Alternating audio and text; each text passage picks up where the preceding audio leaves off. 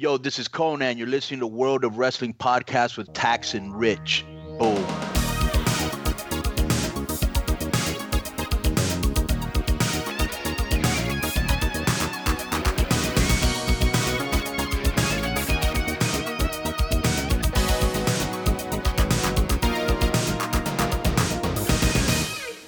Okay, super kick by in 3, 2, 1. I think I was a bit behind you there. That felt like a massive delay. Yeah. Let's try it again. You said 3, 2, 1. For some reason, like, oh fuck, clap. Okay, keep recording. Don't worry about it. Okay, are you ready this time? I am. I'm ready. 3, 2, 1. Hello, everybody. Welcome to two very tired dads talk about the worst event of their favorite event. Let me start that again. No, we're going with it. The worst version of their favorite event each year in recent memory. My name is Rich, and as always, I'm joined by my good buddy Tax Williams. Oh my goodness. I am tired. You are tired. I have the sniffles. Don't worry, dear listener. This isn't like a change of character where I'm going to suddenly become like sexual chocolate Tax Williams, where I'm just going to serenade you. No, I am a little bit under the weather today, but I am genuinely very, very happy just to be chatting with my friend about shit. Well, it's interesting because the Rumble traditionally is my favorite pay-per-view of the year. I fucking love a Royal Rumble. And this is part 2 of our Into the Dragon podcast series, one of my favorite wrestlers of all time, Daniel Bryan's run to WrestleMania XXX, WrestleMania 30. This is WWE Royal Rumble 2014. And I have vivid memories of this being Punk's last Rumble. We'll get into it, obviously. The immensely awful ending to this Rumble and being genuinely furious with it at the time. But it's there's some good on this show and there's some fucking terrible on this show. It's really the difference between the two is kind of astonishing. So if you didn't listen to last week's episode, first of all, welcome to the World of Wrestling podcast, and second of all, if you didn't listen to last week and you subscribed, go back. What the fuck are you doing? Go back and listen to that one in our archives, worldofwrestlingpodcast.com. Search World of Wrestling Podcast on your podcast app of preference to listen to. You carry on, be the professional while I prequel. crack open this beer, okay? No problem. And also, more importantly, if you enjoyed Entering the Dragon like Bree does, you're going full on Bree mode with that beer, aren't you? Are you going to be hammered by the end of this podcast? I've got 2 Kit Kats, mate. Oh. Help Rich get hammered using Kit Kats by buying a t-shirt at amazon.co.uk. We've got our fantastic murder clown and us riding on our stallion of a unicorn, kindly co-created by the wonderful Will Power and your delightful soon-to-be wife, which was excellent. And also we've got our CM Punk sort of copycat t-shirt up there, which is, wait a minute, buy me a Kit Kat. But while you're at your Kit Kat, again, if you listened last week, you know it's sort of a prequel episode. We had the wonderful Monday Night Raw where the fans took over in Daniel Bryan's home state. And that was a go-home show for TLC. We ended TLC watching John Cena help pick up Stephanie and standing with the Authority over a fallen Randy Orton. We've obviously jumped forward now to the Royal Rumble. But I thought it'd be worthwhile giving you some context on how we get to the Rumble.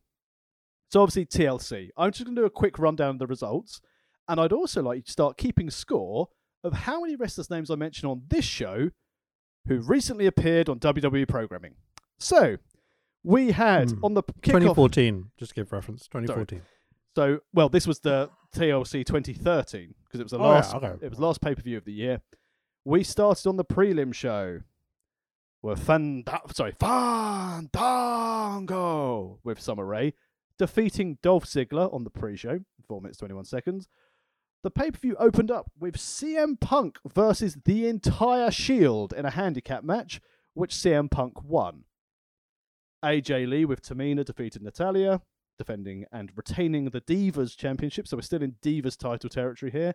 Big E Langston, before he ate his last name, defeated Damien Sandow to retain the IC strap. The Rhodes Brothers, Cody and Goldust, current champions, defeated Big Show and Rey Mysterio. What a fucking tag team. The Real Americans with known racist Seb Coulter. Do you get it? Because one's big and one's small. And so it's funny because Rey Mysterio and Big Show, because one's big and one's small. Do you get it? And they also... I don't give a fuck on this one, boys. Wowzers. Well, you think that was bad? The final team in this fatal 4-way elimination tag match was Curtis Axel and the man who keeps on trying to not retire based on his own poll on Twitter, Ryback. That was well funny. We've removed all the trolls, and the verdict is: do you want me to wrestle in NXT, Impact, AEW, retire? Resounding retirement for Ryback, so we won't see him again. I also like the fact that someone said to him, going, "Oh, do you ship your supplements to the UK?" Yeah, it's great. It's a flat rate charge of $34.99 to ship to the UK. It's like, fuck off, Ryback. Going on, we had R-Truth with Woods defeating Brodus Clay with Cameron, Naomi, and Tensai at ringside.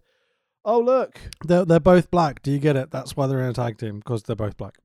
And that's why Cameron and Naomi are also just cheerleaders together. Yeah, do you get it? Yeah. Do you get it? One of them's fire, one of them's ice. Do you get it? Cameron does. Fucking WWE, bro. Jesus, Vince McMahon, what a piece of shit. Here's a match that we haven't had a long time, or for the last decade. It's Kofi Kingston beating The Miz. But, more importantly, onto our hero of the series, Daniel Bryan is sadly defeated by the entire Wyatt family. In a slightly, a valid effort to take out all of the Wyatts, and Bray Wyatt obviously comes out on top, like Brie does every night. Yeah. Oh, yeah. And the main event was Big Match John as the World Heavyweight Champion, losing his belt to WWE Champion Randall Keith Orton. So we're heading into the Rumble with a few storylines to go. And as we know, if we follow the Royal Rumble, we're very much aware, especially in like the mid-2010s, that it was a one-match show. So just to give you a bit of background, so obviously we had Randy Orton versus John Cena at TLC. So we've got it again at the Rumble. To get there, at Survivor Series, Orton defended his belt against Big Show, and John Cena on the same night defeated Alberto Del Beta, allegedly in my opinion, to retain his belt. This led to the match at TLC, which Orton won. Now, would you believe it? On the 30th of December, on Monday Night Raw, John Cena was awarded a rematch for a title against Randy Orton. But there's a stipulation for this match, Rich. Did you get the stipulation? Did you get it? No, I didn't. Go on. So the agreed stipulation was a traditional one-on-one singles match, except it could only be won by pinfall or submission. Astonishing. I mean, yeah, sure. So after the match was booked, to show you, it's almost like they're trying to book AEW, you know what I mean? Like, so just to show you how they need to build up some additional like blood feud in this, because Cena and Orton have been fighting each other for years. On the 13th generations, mate. It never fucking ends with these two, I swear. Well, on the 13th of January, you speak about generations, Orton suffered an upset loss to Kofi, and then he took out his frustrations by attacking John Cena's dad, who was attending the event at ringside, as he's a big Kofi Kingston fan. This is covered in one of the video packages in this show, and it's fucking hilarious. I've got to say, that was a highlight. It was good. John Cena Sr. selling the shit out of being beaten up by Randy Orton. Yeah, it's funny. Also, on this episode of Raw, the 30th of December, where Cena was awarded his rematch, Brock Lesnar suddenly realised he had a contract, and he reappeared with Paul Heyman, and he announced his intentions to challenge the winner of Cena Orton, and also Lesnar then dared any wrestler to challenge. No one would challenge him, which was answered by Big Mark Henry. They brawled a bit, and Lesnar F5'd Henry. Following week, Mark Henry challenged Brock Lesnar again. That's right, Lesnar working 2 Raws in a row. Oh dear. But Lesnar dislocated Mark Henry's elbow in the disappointment Kimura. in your voice. Yeah, sure, go on. Which led to Big Show, well, no one gives a fuck, to come out afterwards. And he confronted Lesnar. And then, don't worry, Big Show on Raw, don't worry, we know he shouldn't be there. On the 10th of January on Smacky D, Big Show issued a challenge to Lesnar, which Paul Heyman accepted, which obviously is going to take place at the Rumble event. And, just going into the other two most important matches on the pre-show, on .com, Cody and Goldust were announced to face the New Age Outlaws for the tag belts because on a SmackDown before this, the New Age Outlaws beat Cody and Goldust to get a title match due to a distraction from Vicky Guerrero. So we're going to talk about that? Because, I mean, that's on the pre-show for this show, isn't it? Well, we've got one more thing to cover because obviously, we've got to really focus on our main man. So leading into TLC, we had the crowd erupting for Daniel Bryan. WWE were thinking, okay, well, we've got this Bray Wyatt storyline.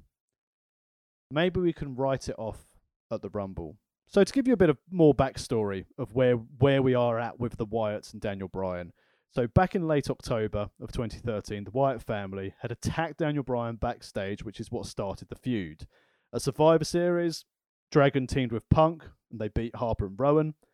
And that's when the rivalry between Bryan and Bray Wyatt continued, leading into the 3-on-1 handicap match, which we saw at TLC, which Bryan lost. On the last Raw of the year in 2013, Daniel Bryan defeated Harper and then Rowan in a gauntlet match, so you get to face Bray Wyatt.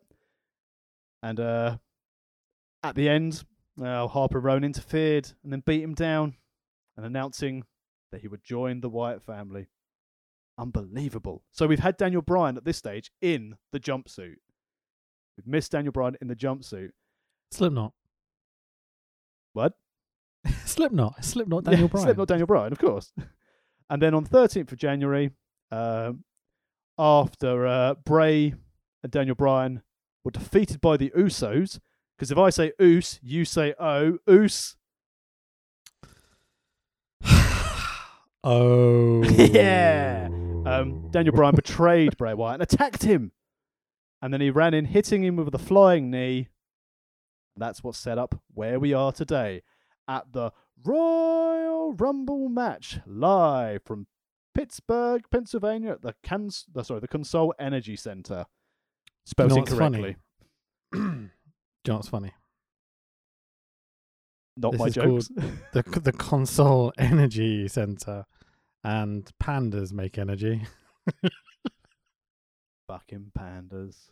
Just ground them up, stick them in, create a fucking arena in Pennsylvania. It's great.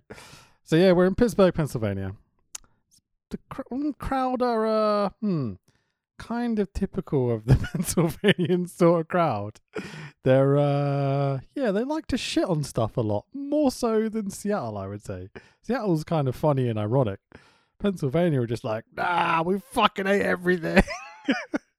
You'd never tell it would show on this show, would you? I'm surprised throughout the show how much WWE haven't edited out. But I think because of the reaction to this Rumble, there's no way they could try and change history because people will go back and watch the Rumble for what we'll talk about in a little bit. You say that, but then in the main event, there's like three or four definitive big edit points. Did you quite not catch them? Or? Oh no, I've still got all the boos. It's okay. It's the boos and the shitting on certain events and certain people. But there's this cut to like what seems to be like a handheld camera. They've obviously got a ringside that has completely different audio behind it, and then it kind of cuts back to the hard cam again occasionally. And it's definitively not WWE's production style at all to do this. And so it's very much they've edited out big chunks of the crowd interaction. I imagine dropping F-bombs at least, but who knows? Like, I'm going to go back and find the original broadcast, you know? Well, it's a good thing we've got an excellent commentary team available for us today to enjoy and tell us the stories. So we've got Michael Cole, JBL, and hide your kids, it's Jerry Lawler. What a team! Jesus Christ! Like, I don't like Michael Cole. I find he does a good job of dealing with Vince McMahon and doing the job he's required to do. But I find him an annoying human being. I find his voice frustrating to listen to. I find JBL the most insincere human being in existence. And I don't mind Jerry Lawler's commentary, but as a human, maybe I've had a few issues with him, to say the least. And so the three of them, this trio doing commentary this evening, like, I'm going to be honest, it was better than listening to TNA. High Not praise. that- High yeah. praise. They're better than Todd and Taz and all that lot, but they're not great. They don't add a lot. They don't really take away a lot either, though. So I'm not massively against it, if I'm honest. It was just, they're just there, you know? There's bits where they annoy me, but they're okay. I'm glad, in a way, they added Lawler to this and have a 3-man booth rather than what we watched with the Slammies, where it was just Cole and JBL getting their shit over. I can't believe I'm saying this, but Lawler did his very best to try and keep those two from dicking about. Yeah. Failed Definitely. many times, but tried to avoid the dicking about. They have a few moments where they're just going on at each other for a minute or two, and then you can feel them kind of snap back into gear pretty quick. Maybe it is having Lawler there. Maybe it's the fact they're on pay-per-view. Maybe it's they've got Vince or whoever in there is screaming at them to shut the fuck up about their own bullshit and get on with the show. But who knows, man. So we get an opening video package. Straight into an opening video package. So a real hot open here. WWE's editing team are just the very fucking best. Just gets you hyped. This is the thing that always gets me with WWE. I completely forgot that WrestleMania Backlash was on this Sunday. I won't be watching it, but I guarantee you, if I think you'll sat find down, it's called WrestleMania's sorry. Backlash. It's my attention to detail, which really helps me in my new job. You've got to add the pause for comedy value. It's WrestleMania Backlash. You can do stuff like, John Cena's going to get a title match at WrestleMania Backlash. But I guarantee so if I stupid. stayed up and I'd watched the opening video package for the pay-per-view on Sunday, I'd probably be like, "Ooh, maybe I'll stay awake." And then 3 minutes later, I'll be like, "You fuckers, you deceived me with your wonderful wizardry." Absolutely, man. So this one's set to beautiful cinematic music that kind of slowly builds with these slow motion shots of action and quotes from commentary and all sorts. The voiceover is very dramatic and it goes, "We all have desires. We all dream to reach places only a few have been." Breeze G-spot. But the immediate little rhymes and patterns of words and stuff, you're like, whoever wrote this is fucking awesome. Goes, "Of moments that could make us immortal. Sometimes the only thing between a man and his dream is but a small and seemingly insignificant distance, a thin line between almost and everything." And I'm like, damn, son, that's some fucking lyricism. Jesus. And Quality, man. instantly I was like, "Oh, this Rumble's going to be so good." And I know I watched this like 8 years ago. And I was like, "Oh, this is going to be good. I'm hyped for this. I'm proper Mojo Rawley'd at this. I am ready to go." You compare it to like WCW's opening lines of, "Hello everybody and welcome to WCW Monday Night Show. I'm Tony Schiavone and tonight we have DDP," or whatever, Or TNA's just like, "Cross the line. We like wrestling. wrestling, which is basically how theirs I've go. got a motorbike. Brum, brum. Exactly. To, the only thing between a man and his dream is but a small insignificant distance, a thin line between almost and everything. Jesus Christ, man. Way to write. Like, this is the best, like, action movie level script voiceover shit ever. Like, it's immaculately well done. Like, I can't express how much I love it. All downhill from here, isn't it? Well, the first few matches are okay, right? Yeah. I mean, that's why we're here. We're here for our hero. So the voiceover continues as this video package goes on. It talks about like how two men will fight to redefine the future, meaning Cena and Orton, and their, they've already unified the belt. Randy's the champ, but like, et cetera, et cetera. Trying to put it over and make it seem it's important, even though I think deep down all wrestling fans watching this know it's not really very important. But they also put over an animal returns, being Batista's big return to the show. And the voiceover finishes with, "Tonight, the road to WrestleMania begins. It's the most wonderful time of the year." Hello. Fuck Christmas. WrestleMania season's my Christmas. I love it. Interesting backstory, as you mentioned, Big Dave's return. I wonder if they'd been smart and just had Big Dave return as a surprise. I wonder if they were worried about a buy rate for this. But I enjoyed watching, again, as we mentioned, the video production. There was a WWE documentary on Batista's secret return. And literally just before he was about to go out, he was a bit like, oh, fuck, my trunks don't fit. It was like running back and forth to the seamstress to get like a new logo on some shorts for him. And it's like, oh, Dave, I know it's always like bring your gear, but try it on before getting to the venue. Don't just rock up and go, 20 minutes till I'm in the Rumble. The Rumble's already going. I'm going to put my oh, shit, they don't fit. Holy heck, that's crazy because they don't look right. I remember like watching this live the first time being like, where's his gear? You know? Evidently, it no longer fits. So we cut into the arena and there's a modest amount of pyro, I think it's fair to say. It's nice to have pyro and a few signs. Yeah, it's good. It's not WCW or even TNA levels of pyro, to be honest. But it's there and it's not spooty. It's impactful. It looks pretty good. I hate this rotating WWE LED set thing they've got going now. It just feels so plain compared to what they used to have. It's cost now, isn't it? I mean, I mentioned this to WrestleTalk's Louis Dangoor on Twitter when he was defending all the Lana bullshit that like she's getting a lot of stick and things like that, the Eva Marie stuff. And it's like, guys, it isn't about the talent anymore.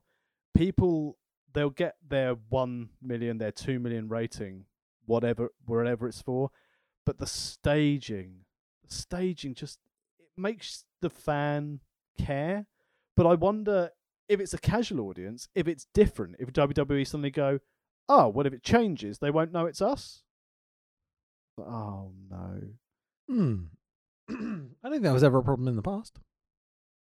No, people just don't watch. That's the problem. Yeah, I don't think that's the problem, that's for sure. So Michael Cole welcomes us to the show. Welcome to the most exciting time of the year. Welcome to the road to WrestleMania. He says welcome 3 times in a fucking row. Welcome to the 27th annual Royal Rumble. You are looking live at a sold-out Consol Energy Arena, Pandas in Pittsburgh. 15,000. Pandas in Pittsburgh is a movie I want to watch. 15,715 WWE fans on hand. He is not saying WWE fans universe, whatever he wants to say it. Yeah, it's nice hearing them called fans. I haven't heard that for a while. Yeah, I think that might have been a mistake because I think they were the universe. Oh no, because we didn't have the Universal title at this stage. No, we're still fans. Yeah, we still had fans and divas. So the simpler times. Just before Cole can finish talking, strike up the band. The Ride of the Valkyries kicks in. Here's our hero of our story.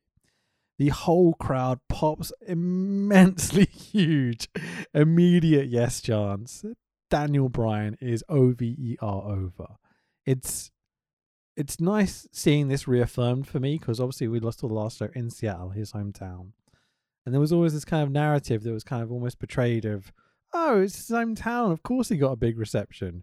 We're now in Pittsburgh, Pennsylvania, practically on the other side of the country. And the pop is as big, if not bigger. It's amazing. Good booking to have this on to start the show. Really good book to have maybe. To start the show because it was a really hot start. Well, no, but again, yeah, I agree with that. Yeah, going back to, let's say they've appealed to a casual fan who's bought the pay-per-view or bought the network for the first time, and the reaction they get, they've got that awesome video package, and the first thing they get is the crowd erupting for a good guy. Really good booking. It's as you said, it's how you start and it's how you finish the important things, right, Tax?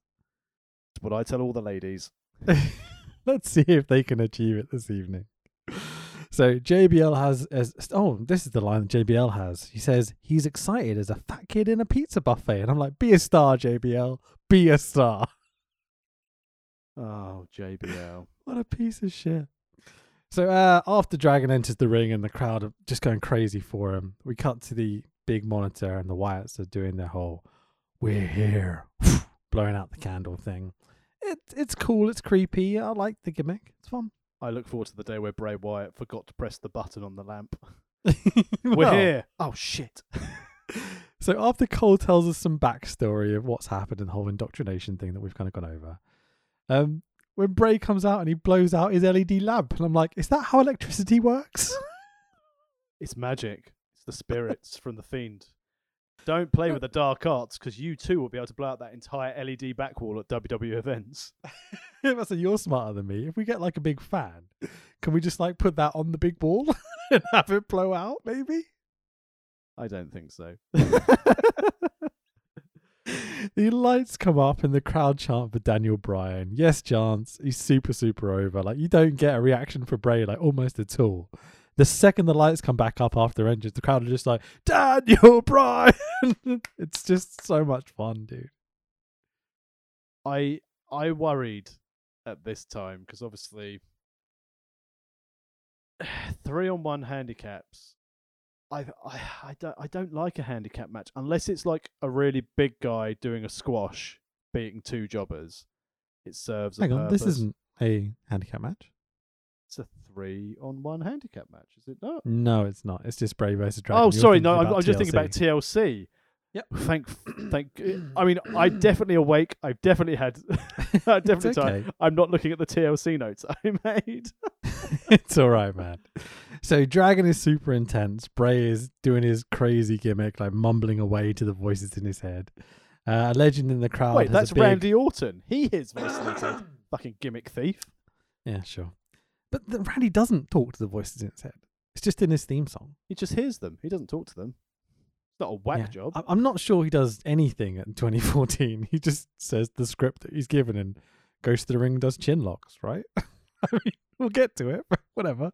So the lights come up, blah, everything, blah, blah, blah, blah, blah. Bray mumbling away. The crowd, some legend in the crowd has a big sign that just says, Cole, shut your hole. I'm like, please, that would be lovely. This match is fucking great. I loved this match. What an opener.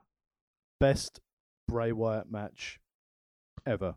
Outside, as in ring. Firefly Funhouse is a completely different kettle of fish, but Sure, this, yeah. Bray It's Wyatt's right up there. best work in ring ever. This match. I mean, is it a matter of people being motivated to do good? Let me say that again. Is it a matter of people wrestling dragons so they're motivated to try and create something special?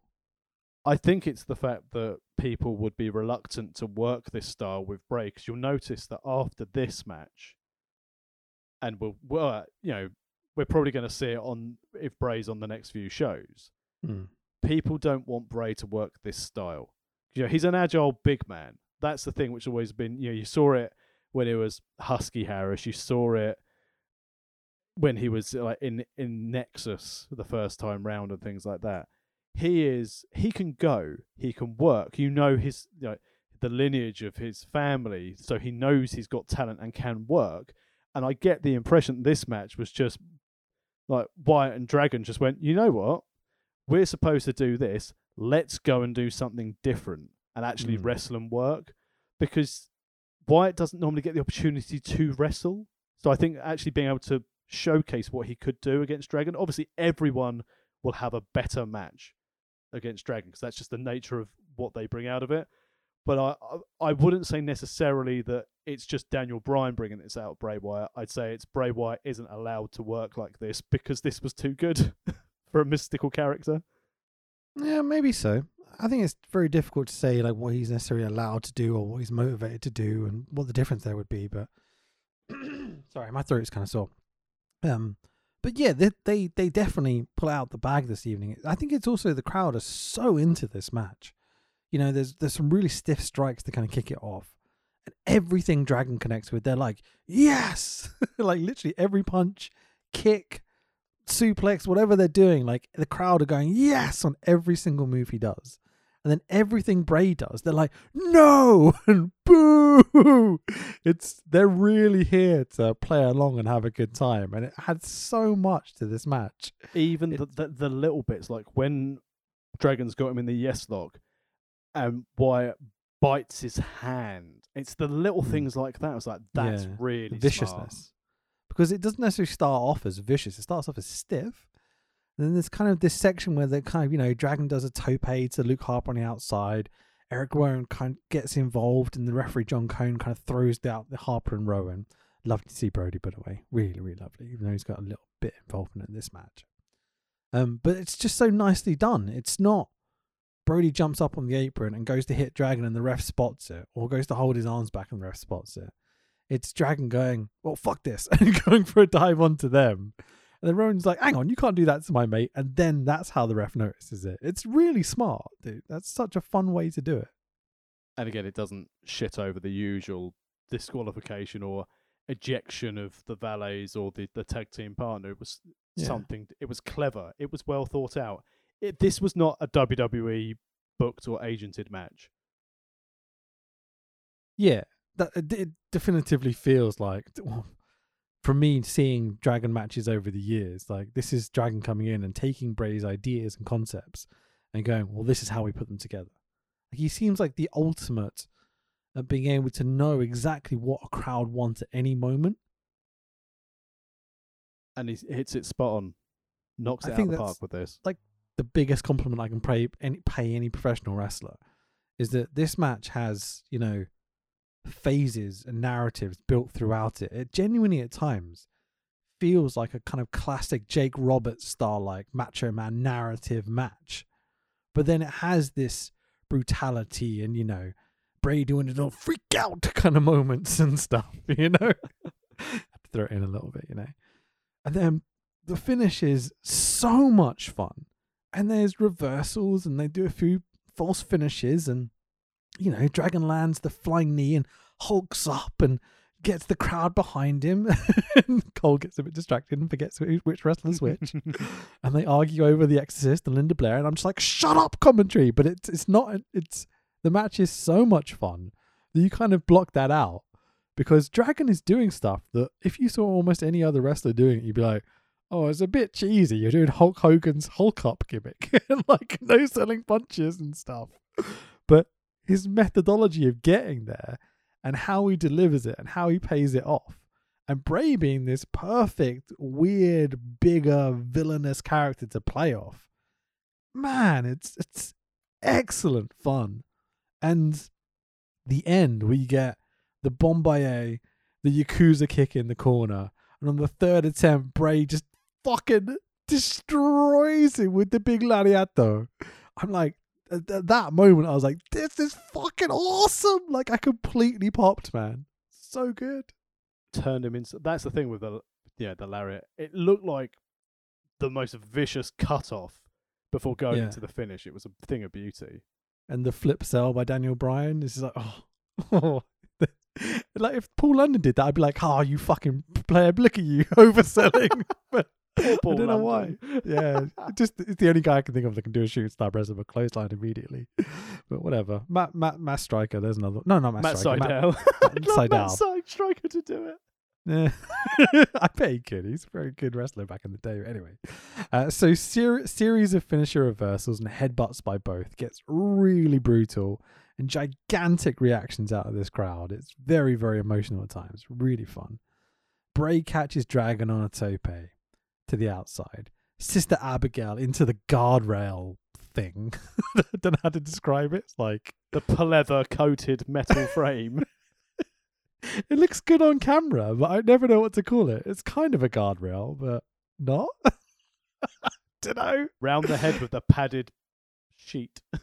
Yeah. Back in the ring. Sister Abigail again for the 1, 2, 3, and your winner's Bray Wyatt.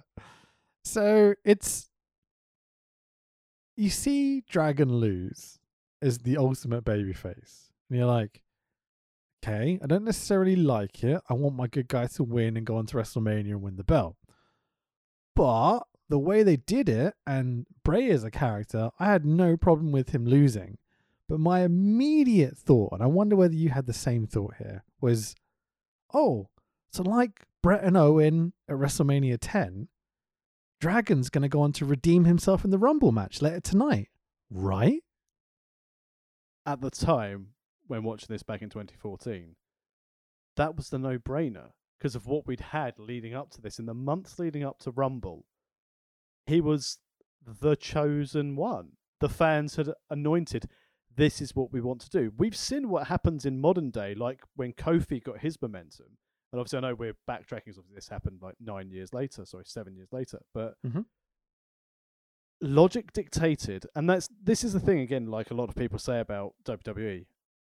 Logical booking is okay. I don't need to be surprised all the time, as long as the story makes sense and you can pay it off in the ring, and then the story's logical. So at this stage, back in 2014, my thought process was, well, he's going to come in the Rumble, isn't he?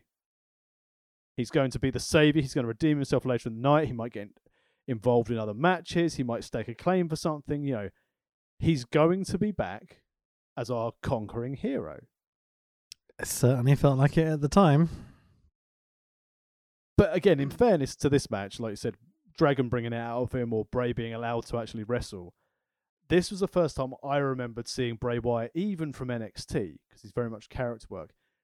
Dragon made him look like an absolute killer. This best performance in ring that I can ever remember of Bray Wyatt.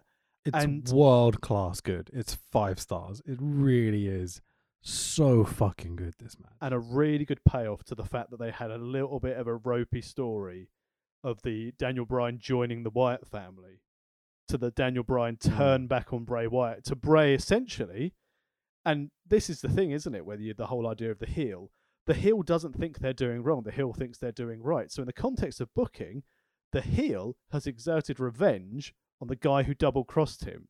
So if anything, the bad guy has righted what he considered was a wrong. So again, from a booking standpoint, like you said about it doesn't matter that Dragon lost, there's almost sense to it that the bad guy has gone after the person who screwed him over. You tricked me. You've made me look stupid. I must exert revenge on you. And got it. Yeah, no problem with this at all.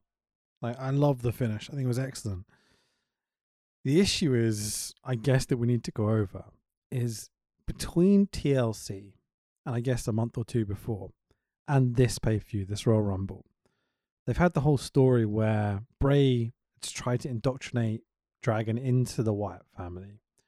Wyatt has kind of accepted being part of the Wyatt family, and then in the weeks afterwards kind of turned on the Wyatts, and they've played it off like, oh, Dragon was just playing mind games, you know? How legit do you think that is? Do you think that was ever the plan originally? No.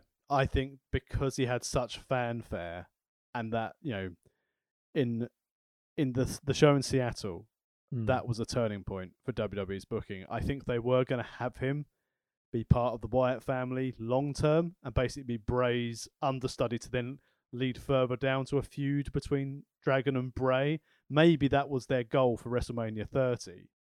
We'll put him in here for 3 months. There'll be dissension with Harper and Rowan, and they'll push on from there. But I think this was one of those, shit, right? Call an audible. let's at least get him out of this feud to see what else we might be able to do. Obviously not realising what was going to happen with Punk, which we'll discuss shortly. I think it's the way they did it. It never came across like Dragon was being smart and getting in the mind of Bray Wyatt or whatever. It's like they went, oh, this isn't working. They like this guy, but we don't want them to like him. But they really like him. It seems so stupid that they can be so blind to and be so stubborn to not hear these responses this guy's been getting for a good year now. And to think, we can spend another couple of months trying to make him a dickhead that they won't like. We know better than they do. You know, it seems so stupid to me.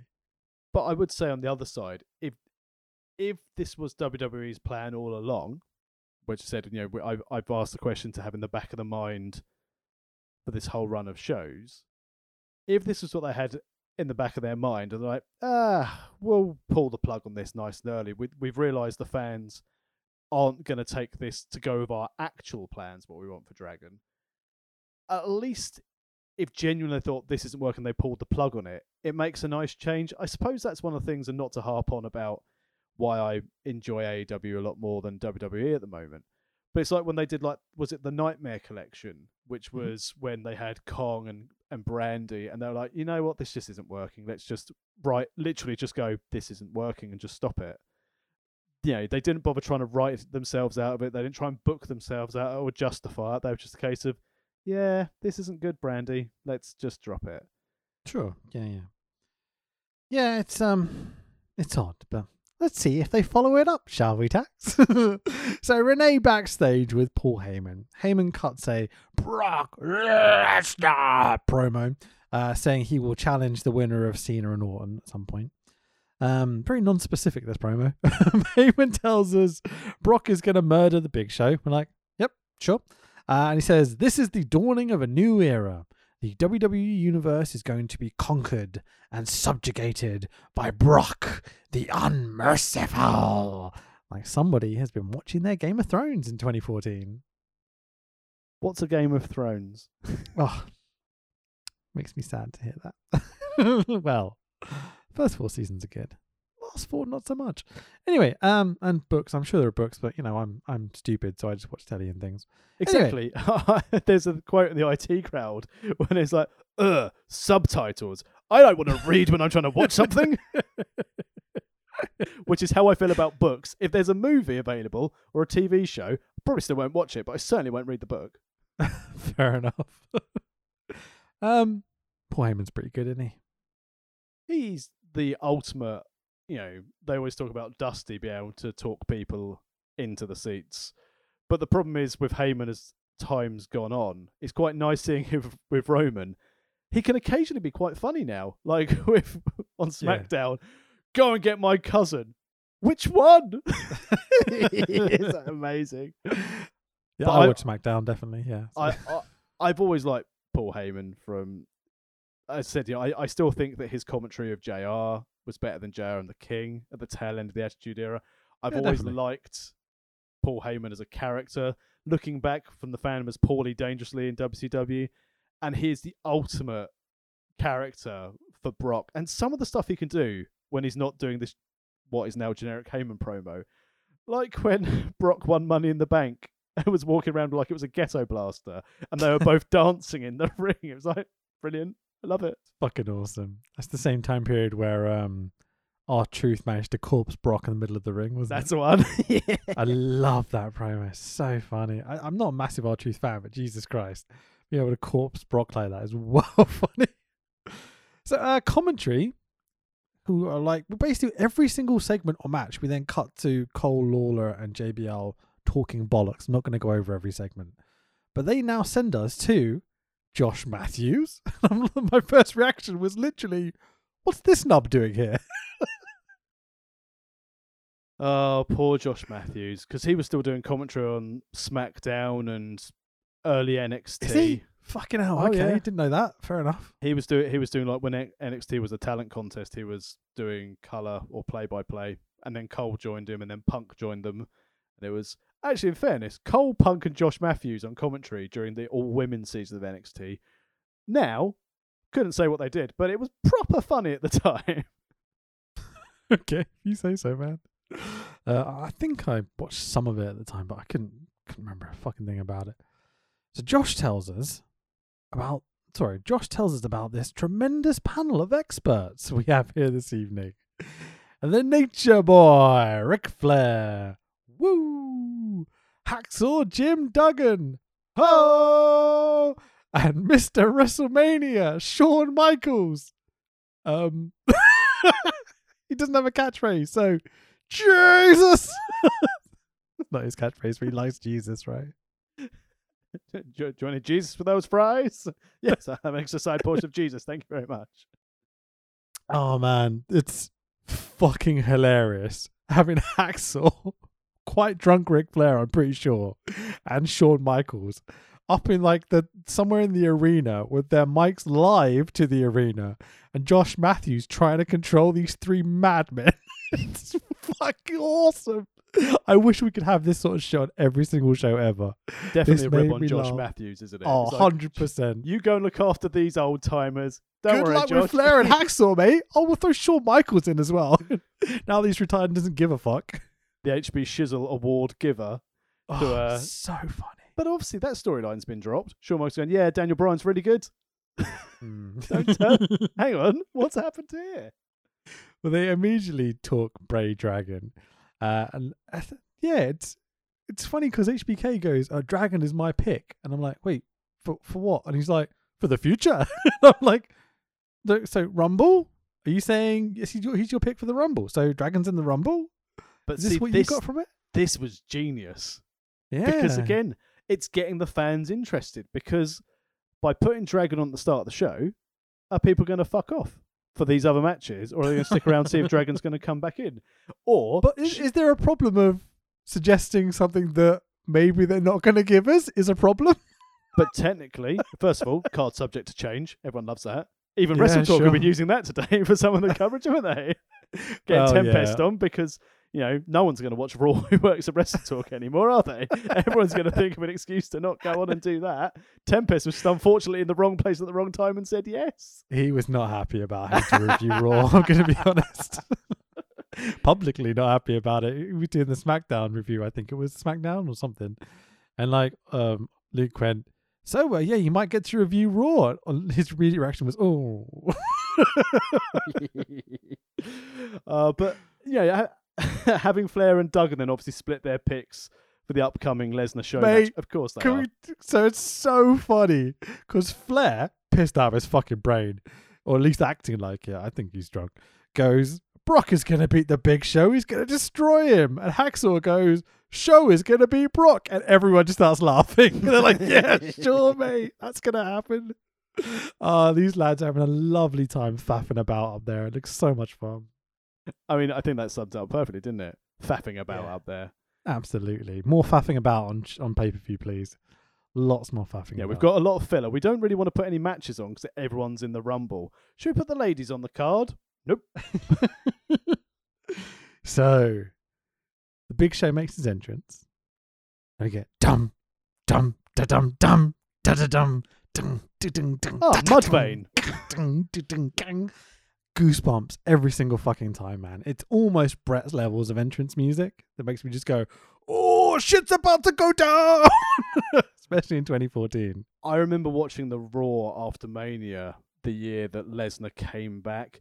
And I'd made it a thing like leading up to Manias those years that I wouldn't look at any dirt sheets because I wouldn't want anything Mania or the Raw after spoil. So Apart from Wrestle Talk, obviously, make WrestleTalk.com your homepage or whatever. Yeah, give me money. I like money. Now I do. But WrestleTalk. Yeah, the other ones don't exist. Fuck Meltzer. We definitely don't just take Meltzer's reports and report them as our own. I don't know what you're talking about. But when Lesnar came back, and because Cena was in the ring afterwards, and then Lesnar came back that time and beat the shit out of Cena, just hearing Brock's entrance, and then obviously Brock Lesnar guy in the front row getting his traps out, going, yeah! It was amazing. So I've always, even from when we had Brock versus Rock at SummerSlam in 2002, I've always really enjoyed Brock Lesnar's work.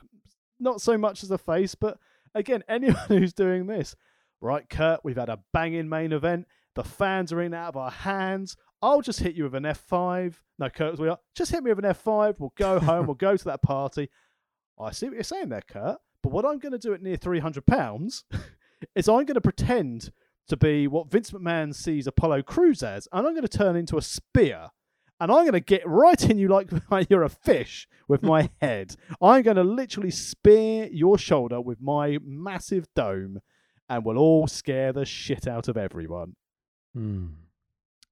So, before we get into the match a little bit, there's a pre-match video package. And I guess the question is, Tags, why is Brock wrestling the Big Show of all people? Well, as we covered earlier, Brock had already said he was going to challenge the winner of Cena or Orton, but dared anyone to disprove that he could do it. And Mark Henry came out, got beat up. Next week on Raw, Mark Henry and Lesnar had a little set too, and Brock ate Mark Henry's arm. And then the Big Show came out to make the save because it's January, so the Big Show's not doing much. And we need someone to look around because we've already got bigger guys in the Rumble to have the big. We need 20 people to try and eliminate them in the middle, and we'll have that all. Oh, they've all been flung everywhere, only for like Hornswoggle to eliminate the giantest person in the ring. Deja vu for later in the evening, different wrestler, but still. So wait, what? Do you not know what I mean? Like the Michael Nee announcement guy. Exactly. I Yeah, was okay, just, we'll I get was to just it. being disparaging, saying all the same to me. Well, Little leprechauns. that's a different wrestler. bulls. Same spot though. I didn't imply they were Yeah. the same. Fuck you. So basically this is the match for Mark Henry's honor as far as I'm aware. Exactly. They're doing it for the hand. Great. So they show a video package of Brock trying to jump Big Show on the shows leading up to this pay-per-view. And it's kind of great in that Big Show just like goes, no, and just lobs Brock across the ring. And then, Brock will come in with a chair. Big Show will be like, whoa, I'm going to stop you getting in the ring and things like this.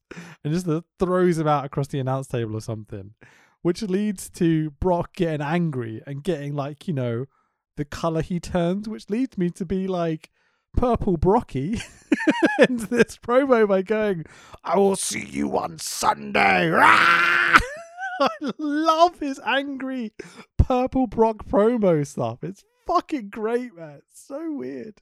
Brock Rage is the best version of Brock. Fucking A, man. So, no pyro for Brock jumping up on the apron. Big boos. Brock jumps Show before the bell and beats the shit out of him with a steel chair. And Can he do that, Joey? Yeah, fucking A, can he do that, Joey? He beats the ever-loving piss out of Big Show with this steel chair. Then he wants, and then has the indignity to go, now ring the bell. Yeah, he's like screaming at the ref, being like, ring the bell, start the match. As Big Show's like crying on the floor. Like, I don't want to have a match. Let me go home. I will say, commentary do some beautiful, illogical heel-face dynamic stuff here. It's just a bit all silly. They eventually get this match started. Brock I tell you goes what, the best part of this was when the ref finally gets a chair of Brock. Heyman's like, here's another one. So they start the match. Brock goes to swing the chair as after the bell's rung. I'm like, can you do that, Joey? But a big KO punch by the Show. And I'm like, oh, that's quite a fun start. These two behemoths are getting like Show beat down. And then immediately as the match starts, like, clonk, like almost. The replay looks great. And it's not like he's literally swung a fucking fist at his face. But he definitely connects on that big punch. Always, in fairness, right, with Big Show, the knockout punch, some of the video packages, it does look good. Like the stuff when he does it to Jericho and does it to Miz, it always looks excellent. And you guarantee Lesnar was like, no, just fucking hit me, mate. Lay it in, son. Lay it in. I can take it. I've literally beaten the shit out of you with a chair. The least I can do is take a punch to the face. I don't know why Big Show's from the East End, but sorry, Brock from the East End. Shut All right, geezer. Brock From Lesnar. Birmingham. East. Brummy Brock Lesnar sounds like a funny gimmick to me. When me and Paul Heyman was in Dudley. Oh, fucking hell. So, I think the secret's out the bag now, but Lesnar's selling. He's the very best. Brock Lesnar is probably, and I'm not talking wrestler, top 5 performers of all time in WWE. How can anyone disagree? Yeah. Think about the marquee moments, the feeling that you get when he comes out to the ring, the way he sells. Like, we always go back to this Daniel Bryan match, ironically, considering this series we're talking about, where, Dragon lands the low blow and almost gets the roll up and the big win and all that sort of stuff. You know the match I mean? Oh, yeah. The one he And, like- really wanted. Yeah. That was the best thing. The way that, Brock hits the F5 and then, Dragon gets the low blow and the knee in the corner and drags him out the corner to pin him, and you're like, oh shit, he dragged him away from the ropes just to add that little bit of extra. And the way Brock sells this stuff, and in this match with Show, where he sells that punch, he's literally wobbling around the ring chicken legs, like in the UFC or boxing or whatever. It's so well done. The way he connects with the camera, he looks at it like, Are you a camera? Oh, there's another camera next to you. Why are there 3 cameras all in front of me? You know, his expressions are so good. It's so realistic. It's really cinematic kind of levels of acting. It's fucking amazing, man. He's so good. 2 other great things from Brock Lesnar. One, it's during all the pandemic where he's turned around and gone, no, fuck you, I'm not wrestling. And the other one, which Mania was it? I think it was when it was him and Roman in the main, and Lesnar beat Roman. And as he walked backstage, because obviously all these backstage clips, he like flings the belt at Vince and shouts out, "Fuck you!" as he walks back through the curtain. It's like, I love you, Brock. He's run through Mark Henry. He's obliterated Big Show with a steel chair. They're really building him up to be this indestructible monster. Indestructible, but yeah, okay. No, undestructible. God damn it, he's undestructible. Undestructible Brock Lesnar. Yeah, absolutely, man. They're taking big guys in the roster and letting Brock kill them. One way to get them out of their contracts. Yeah, pretty much. I mean, Show goes for the punch again, swing and a miss. Brock ducks under. And in one of the most impressive shows of strength I think I've ever fucking seen, he hoists Show up onto his shoulders in the fireman's carry F5 position. But he leans forward and goes, no, no, no, no, no, no, no, no, no. Just powers Big Show back up. And I'm like, oh my God, you just lifted that man. Like how would you describe this lift? Is it like, it's not like a deadlift, is it? He's using his like hips to do it almost. He's basically in the squat rack with a Big Show on his shoulders. That's it. He's in the almost squat at rack. like 30 degrees leaning forward from where his hips are, and then manages to get it back without dropping him. And I'm like, oh my God. He's incredible. He's so fucking strong. Imagine what would happen if Goldberg were in that position. Everyone would be dead. Pretty much. I think almost any other wrestler on the roster, they'd be dead, right? Big Match John and Big E would be able to cope, but that'd be about it. Yeah, maybe so, man. So, he has the Big Show up. DVD-esque F5. Can you blame him, though? It's Big Show. Probably as large as he's ever been. For the 1, 2, 3, and your winner is Brock Lesnar. Great freak show match, special attraction, however you want to put it. It's just immensely fun. Good follow-on as well from Dragon and Wyatt. You had a really, really good wrestling match, and then you just had 2 absolute monsters try and beat the shit out of each other. Nothing overly technical, just slugging it out. Really good fun. Yep. Really clever story. Big pops in the crowd. Really invested in a Big Show match. Like, you know. But like to kind of top that off, post-match, we cut to Brock and he's not celebrating. He's just looking down at his hands in like, can I? Shall I? sort of moment. Give him a wedgie. Brock takes off his MMA gloves, looking down at his hands with bad intentions. Brock back in the ring with a steel chair. Brock smash. Brock throws out his mouthpiece, laughing at the camera maniacally. Brock smash with the chair. Heyman screams at Brock from ringside, no compassion! Brock smash. No mercy! Brock smash. Show rolls to the outside. Brock follows Show out there, being like, no, no, no, no, no. Brock smash with the chair. Like, brutality. Lesnar wins. Friendship. It really is. Yeah. It's bonkers. It's what, 30, 40 shots with a chair? Like stiff shots? Lesnar was trying to bend that chair inside out, wasn't he? That was his end goal. I'm going to try and bend this so far round. He broke one of them in half. It's incredible. They had to get another chair. He just kept going. I'm like, Big Show is... Well, he's either selling it very well or he's just legitimately crying. And I think it's the latter, if I'm honest. No one can take that. It doesn't matter how big or strong you are. When you've got someone like Brock Lesnar throwing the hardware on you, it's impossible. He's swinging for the fences. I know it's a cliche, but he is winding that chair up and landing it flush across the guy's elbow, his knees, his hips, his back. He is beating the ever-loving fuck out of Big Show. It's genuinely shocking. He is not working safe. No, absolutely not. Like seeing Big Show in the fetal position, almost in tears, or is in tears. Tons of replays, slow-mos, close-ups of the welts on Show's back. Great sell all around. The production team do such a good job of making this serious.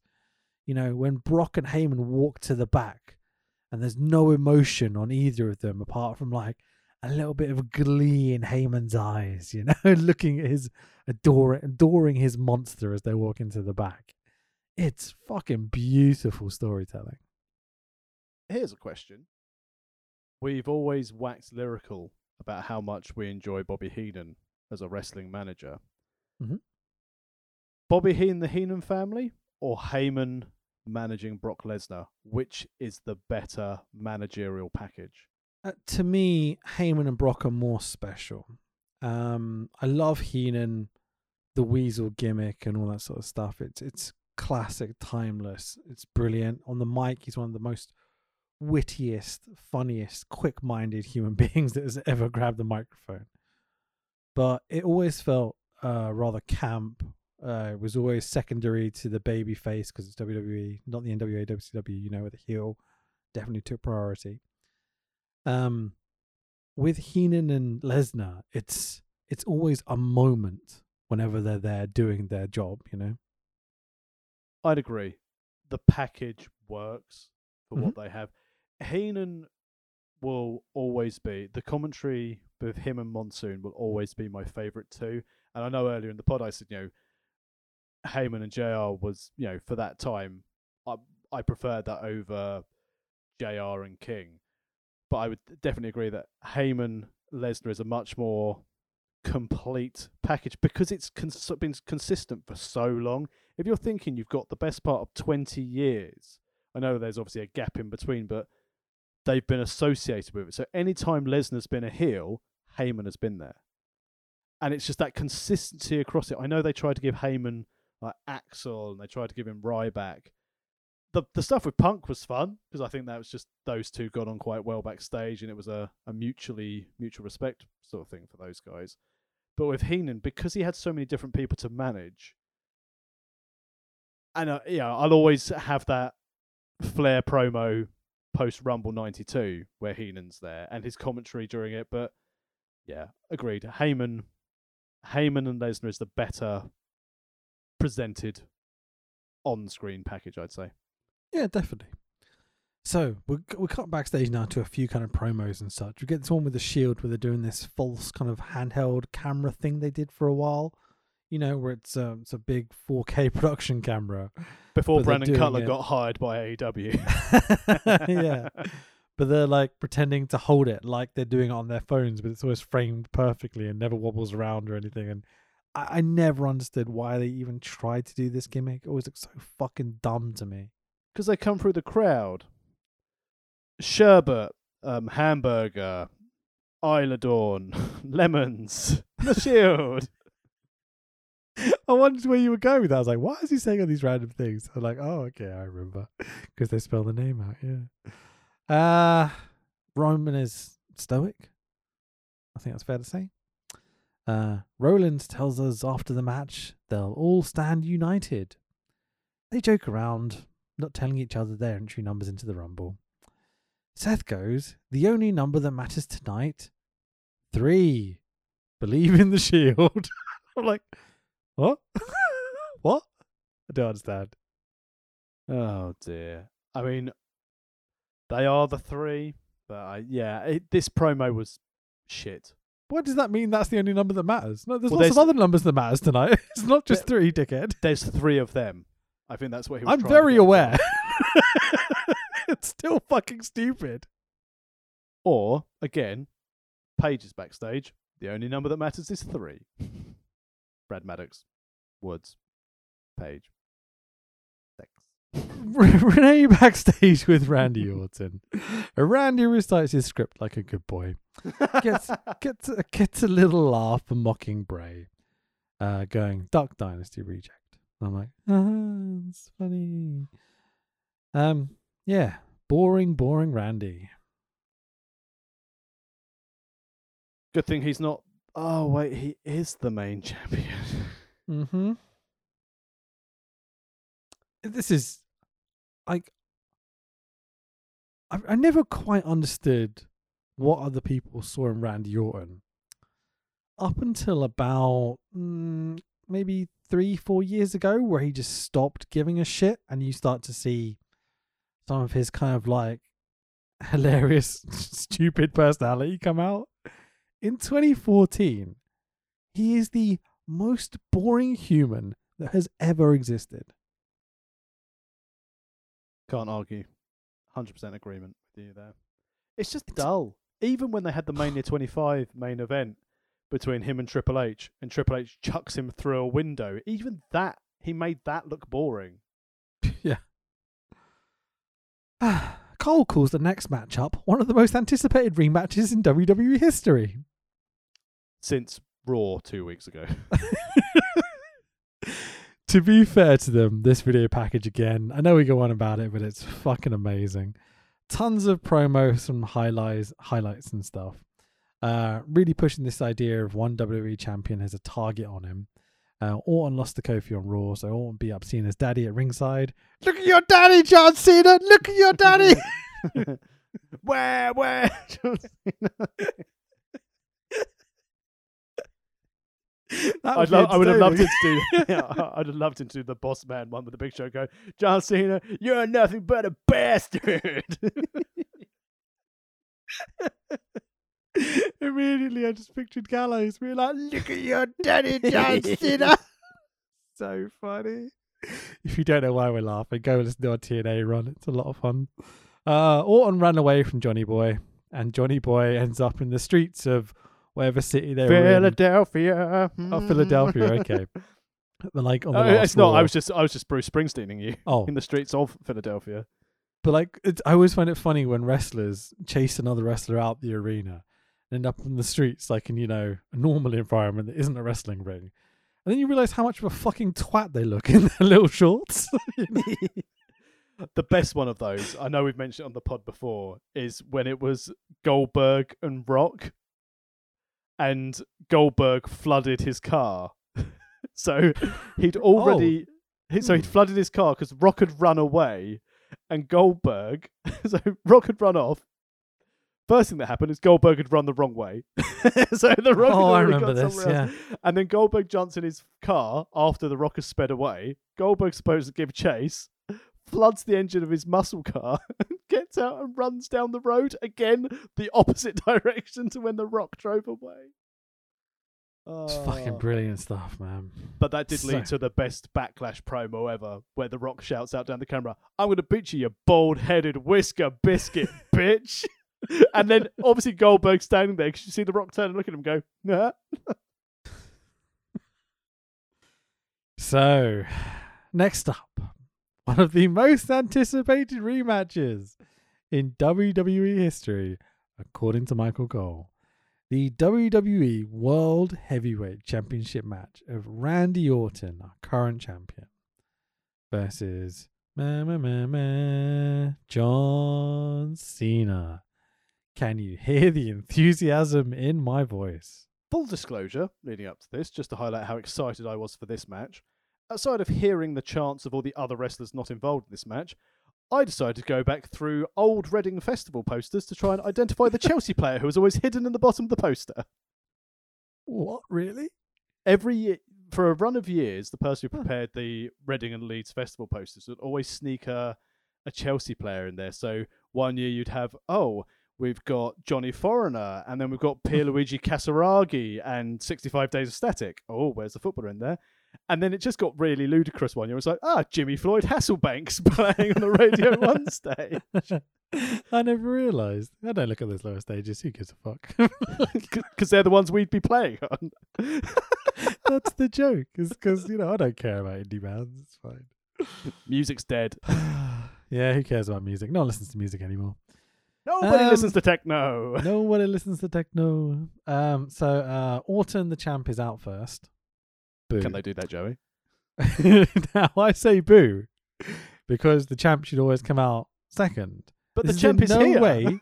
This is in no way meant to represent the crowd's response to Orton making his entrance. Because honestly, all I can hear is Orton's music and the commentary team. The crowd give zero fucks that the World Heavyweight Champion is here. That's because he doesn't say the champ is here. And now Big Match John can't even say the champ is here because he doesn't even have any of the belts anymore.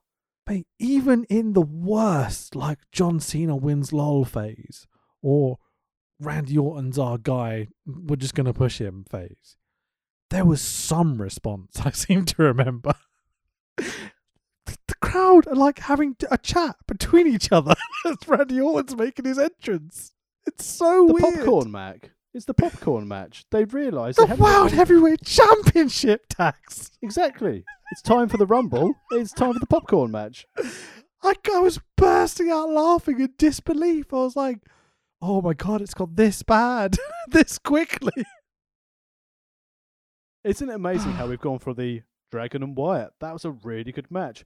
Lesnar and Heyman, what a fantastic presentation. Or even Hacksaw Jim Duggan on a panel is quite good for... Oh, fuck, it's Randy Orton and John Cena. Yeah, so weird. So, Randy Orton's music dies down when he gets to the ring. There's a couple of boos, but like maybe 3 people are at ringside and some pumped in or whatever. They then try to do the dramatic pause before Cena enters. And it's absolute fucking silence by the time they get to it. Like, there's no build, there's no Cena chance, there's fucking nothing. You hear the music kick in. Do boo! It's so funny. The second his music kicks in, 15,000 people boom out the fucking building, man. It's fucking banter. Good to get a reaction. I'd rather have, John Cena's probably going, in your face, Randy Orton. They care I about got a me. reaction. Oh, fucking great booking, lads. The heel champ gets no fucking response whatsoever. Your face challenger gets booed. Just great booking. I mean, we're not in Seattle this week, you know. But he beat up his daddy. His daddy's a bastard. Look at your daddy, John Cena. Speaking of not being in Seattle, a small delay before they ring the bell, and what do we get? Daniel Bryan. Fucking banter. The crowd shit on them from the moment they get a chance to. I mean, in fairness, they did get a little bit tired of Daniel Bryan chants, so we did get Randy Savage and Y2J chants as well. So, don't think they're... I don't want to put it over that it's purely just a Daniel Bryan crowd. We've got to give Savage and R2J, Randy 2 Jericho, Y2J their props in this. To emphasize what you're saying, we're 2 minutes into the match. Okay, they've done a brief "Let's go Cena, Cena sucks" chant, which is kind of compulsory in this time, 2014, right? But 2 minutes into the match, I fucking timed it. Randy Orton chants, boring chants, Y2J. Undertaker chants, loud, boring chants as Randy locks in the chin lock, ironically. Daniel Bryan chants again. Face Cena kicks out of a pinfall attempt to boos. You both suck chants. And we're like 4 or 5 minutes in, dude. This was pointless. Absolutely fucking pointless. There's literally an end this match chant as they're going into the finish. You actually probably heard that. Well, that was just me shouting it from my house. Yeah, could have been. So, Cena 5 moves of doom time. Ref bump. For fuck's sake. Randy taps, but there's no ref. Because Cena has to look good, obviously. We have to have 50-50 booking throughout every single element of this fucking match. It's not surprising no one gets over, you know? This was the beginning of 50-50 booking, though, at this time as well, wasn't it? So bad. Randy cheap shot with the belt as the ref's down. Cena kicks at 2. Of course he fucking does. Randy kicks out of the FU. Cena kicks out of the RKO. And I'm like, oh, we're just rubbing it in my face now, right? Yeah? Just don't give a fuck about professional wrestling formats. Well, no. This is fine because obviously if you're copying someone's finisher, you haven't spent years in training schools to perfect your finishing move. So I don't mind people kicking out someone else's finish. Wait, hang on. That hasn't happened yet. They're doing their own finishes they kick out of, but they do each other's finishes, which they kick out of. And you're like, you fucking pricks. I fucking hate you. I mean, Orton's probably really tired after being pinned for a 1 count on that bulldog in the first minute. I fucking A. There's a moment where I'm like, oh, going for an avalanche FU? Nope, gets reversed. Just sit on the floor and do some grappling. Cena trolls the fans and put someone in a crossface.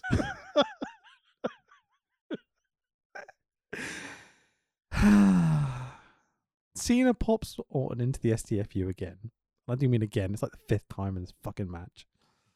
Actually gets somewhat of a response by this point because they've done enough finishes that people are just like, oh, this is a lot, isn't it?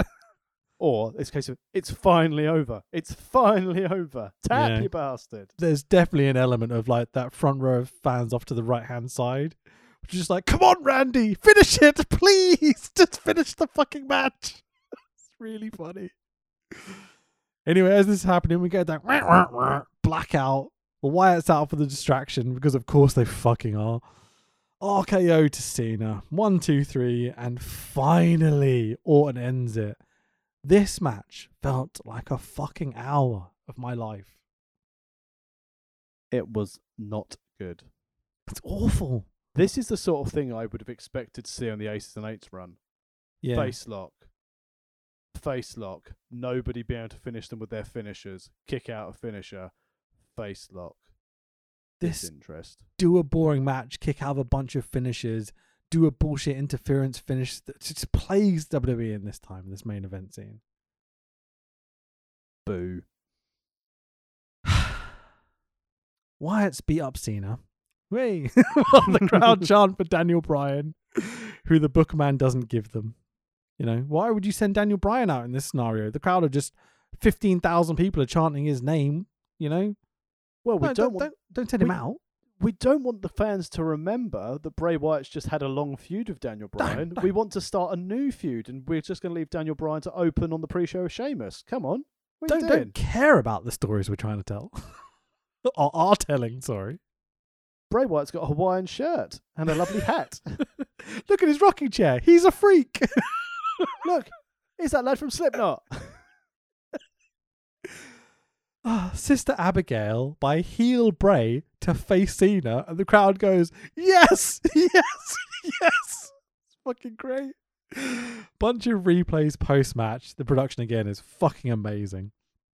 While I'm on this, the graphics, the light, the camera, the ring, the setup of the stage, even though it's kind of boring, it's just immense, man. Everything about the production. There's not one fuck up on this whole show in terms of production.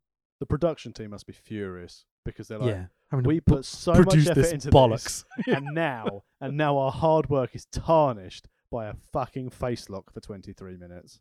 Fucking A, man. But even then, they make it look interesting. Like the way they shoot it, they get clever angles and stuff.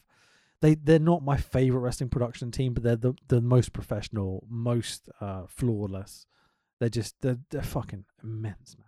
So Out of impressed interest, week after week. on a production standpoint, and I don't know if you know the answer to this, so apologies for putting you on the spot. Fine. Do you know if AEW are using their own crew, or if it's like WCW style where TNT would give them a When crew? they started, it was definitely TNT crew. I don't know now. I suspect it's still TNT guys, but Tony Khan has enough money and enough say that he could definitively be like, these guys weren't good enough. I want my own guys. And their show's shot very well. It's not shot as well as WWE. It's shot in a different way, which I prefer personally. But yeah, because we mentioned this last week about sort of the corner post cameras. Although you do say Tony Khan's got enough money, has got enough fucking money to keep Fulham up, has he? He's American. He don't give a fuck about the Premier League. I know all about that, mate. Trust me. Invest in Spotify. Buy Spotify. Buy Spotify stock. Please, people. Well, City have won the title tonight, so that's done. They? That's done and dusted. So no one needs to worry about football for the next few weeks. City have won it. Everyone's relegated. Let's all go home and support our local teams rather than our fuckwit football clubs who try to abandon us. I'll drink to that, unless they're owned by the Libertines, right? Fucking that one cut deep. I heard it. Piece of shit. Fucking leave my football club alone. You think the Glazers having Man United, their dirty grass in Man United? Imagine me having fuck about them. Pete Doherty have his grubby little mitts and his all-day breakfast in Margate Seafront, fucking ruining my little local football club. Mate, Anyway, back to the proper wrestling. I want to go to LA to watch the Rams play, just so I can smoke bomb the fucking pitch of the whole game and be like, "Fuck you, give me my money back." It's my fucking stadium. I'm gonna piss all over this place, you know. Also, by Spotify. Yeah, fucking A. I'm gonna Pillman that fucking stadium, I swear. Hey, as a side note, don't forget you can actually listen to the World of Wrestling podcast on Spotify. Make sure you just subscribe to it. It comes into your inbox, automatically download it every week, and it's there for you. Should Mad Capture Marcus discography got uploaded the other day as well. It's fucking awesome. I love that band. I missed them. That's the soundtrack to my childhood, dude. Anyway, post match, just to endlessly fuck me off with this. Cena's lost, right? He's been beaten down. But we cut to a shook up John Cena walking to the back, and they play his fucking music. I don't know what to tell you. Bah, bah, bah, bah. Don't worry, guys, it's John Cena. Bah, bah, bah, bah. Well, the young children in the crowd. Bah, bah, bah, bah. Sorry, I had to do it one more time. I really want you to go to a Wrestle Talk meeting and literally every time someone talks, just do that. Bah, bah, bah, bah. John Cena. Doing your mornings like roundups. Okay, Louis, what are you working on? So I'm going to do. Da, da, da. What a fucking mess, dude. like we said, some of the shows in Impact when we were covering Ace and Eights, where it just made you want to stop watching. Sorry. Yes, definitively yes. Yeah. It just took the wind out. You know, like we said. I mean, it's about to get a lot worse. But the first two matches were so good. How can they put this shit after that? And they don't. I mean, we're seeing it on Sunday with every match essentially replayed. It's. So, in a moment of real levity and genuinely brought me to tears, we cut to a Stephanie McMahon voiced over video package from Mae Young. She died recently, and they're doing that. It's such a good video package. Mae Young was a god, the very best. I loved her so much, man. I always enjoy hearing when Bubba Ray was like, she went and like slapped him in the face backstage, going, "Don't you dare sugarcoat putting me through that table. You put me through that table like I'm one of the boys." And Bubba's like, "Okay." She's the best, the most willing, just, oh, God, man, so much fun. And I'll be completely honest with you, not to be deliberately coarse, it's not meant to, but, you know, the first set of tits I saw on WWE TV on Channel 4 when they did that. And I was like, funny. Oh, but luckily the cat got hers out afterwards, so it was okay. Yeah, I was live there for Insurrection when Jacqueline got her boobs You out. had to know what? Sounds funny. I'm going to move on. So Renee backstage with the new WWE Tag Team Champions. Oh, it's another Insurrection. Renee is here. The pension? I can't say words. The Old Age Outlaws collecting their pension backstage. They beat Match of the Year nominated Goldust and Cody Rhodes on a fucking pre-show to win the belts. And if you're not down with that, I've got 2 words for you. Hit subscribe. Sounds good. For fuck's sake. Why? Why fucking put the belts on the Outlaws? Why? Literally why? So Vince, what I want to do, right? I'm sorry, what I want to do is take my friends who talk shit about us. Remember VKM on TNA? And we're going to get the tag belts. Don't forget who's the Mexican they had with them? What, in 3 Live Crew? Oh no, sorry, that was K-Quick, Road Dogg and Conan, wasn't it? That was 3 Live Crew. It's K-Dog. I want to come across from WCW. Oh yeah, no worries. Send us the tape. Oh, God bless you, Max Moon. What the fuck are they thinking? New Age Outlaws is the champs. 2014. They were bad in 1998. I'll take your take on this right now. Fuck this company. We cut back to commentary. This is probably my highlight of the show. Michael Cole is trying to send to the main event of the evening, and there's fans behind him chanting and literally leaning on his chair. And he is getting so fucking angry as he's doing this link. It's fucking great, man. I mean, bunch of obnoxious wanker fans, but it's being done to Michael Cole, so it's quite funny. Oh my! Oh, Maggle, this is not good. They've just lost it. They've lost it. They've lost the flow of the show at this stage. Absolutely. It's dead on its fucking feet by this point. But it's time for your main event of the evening. It's the Royal Rumble. That hurt my throat. That was very good, though. Very impressive. Thanks, man. I even put a little note here saying, do the Vince voice. And put some effort in. Like, Put some effort in. Oh, it's worth it. So, everyone gets a 5-second promo montage.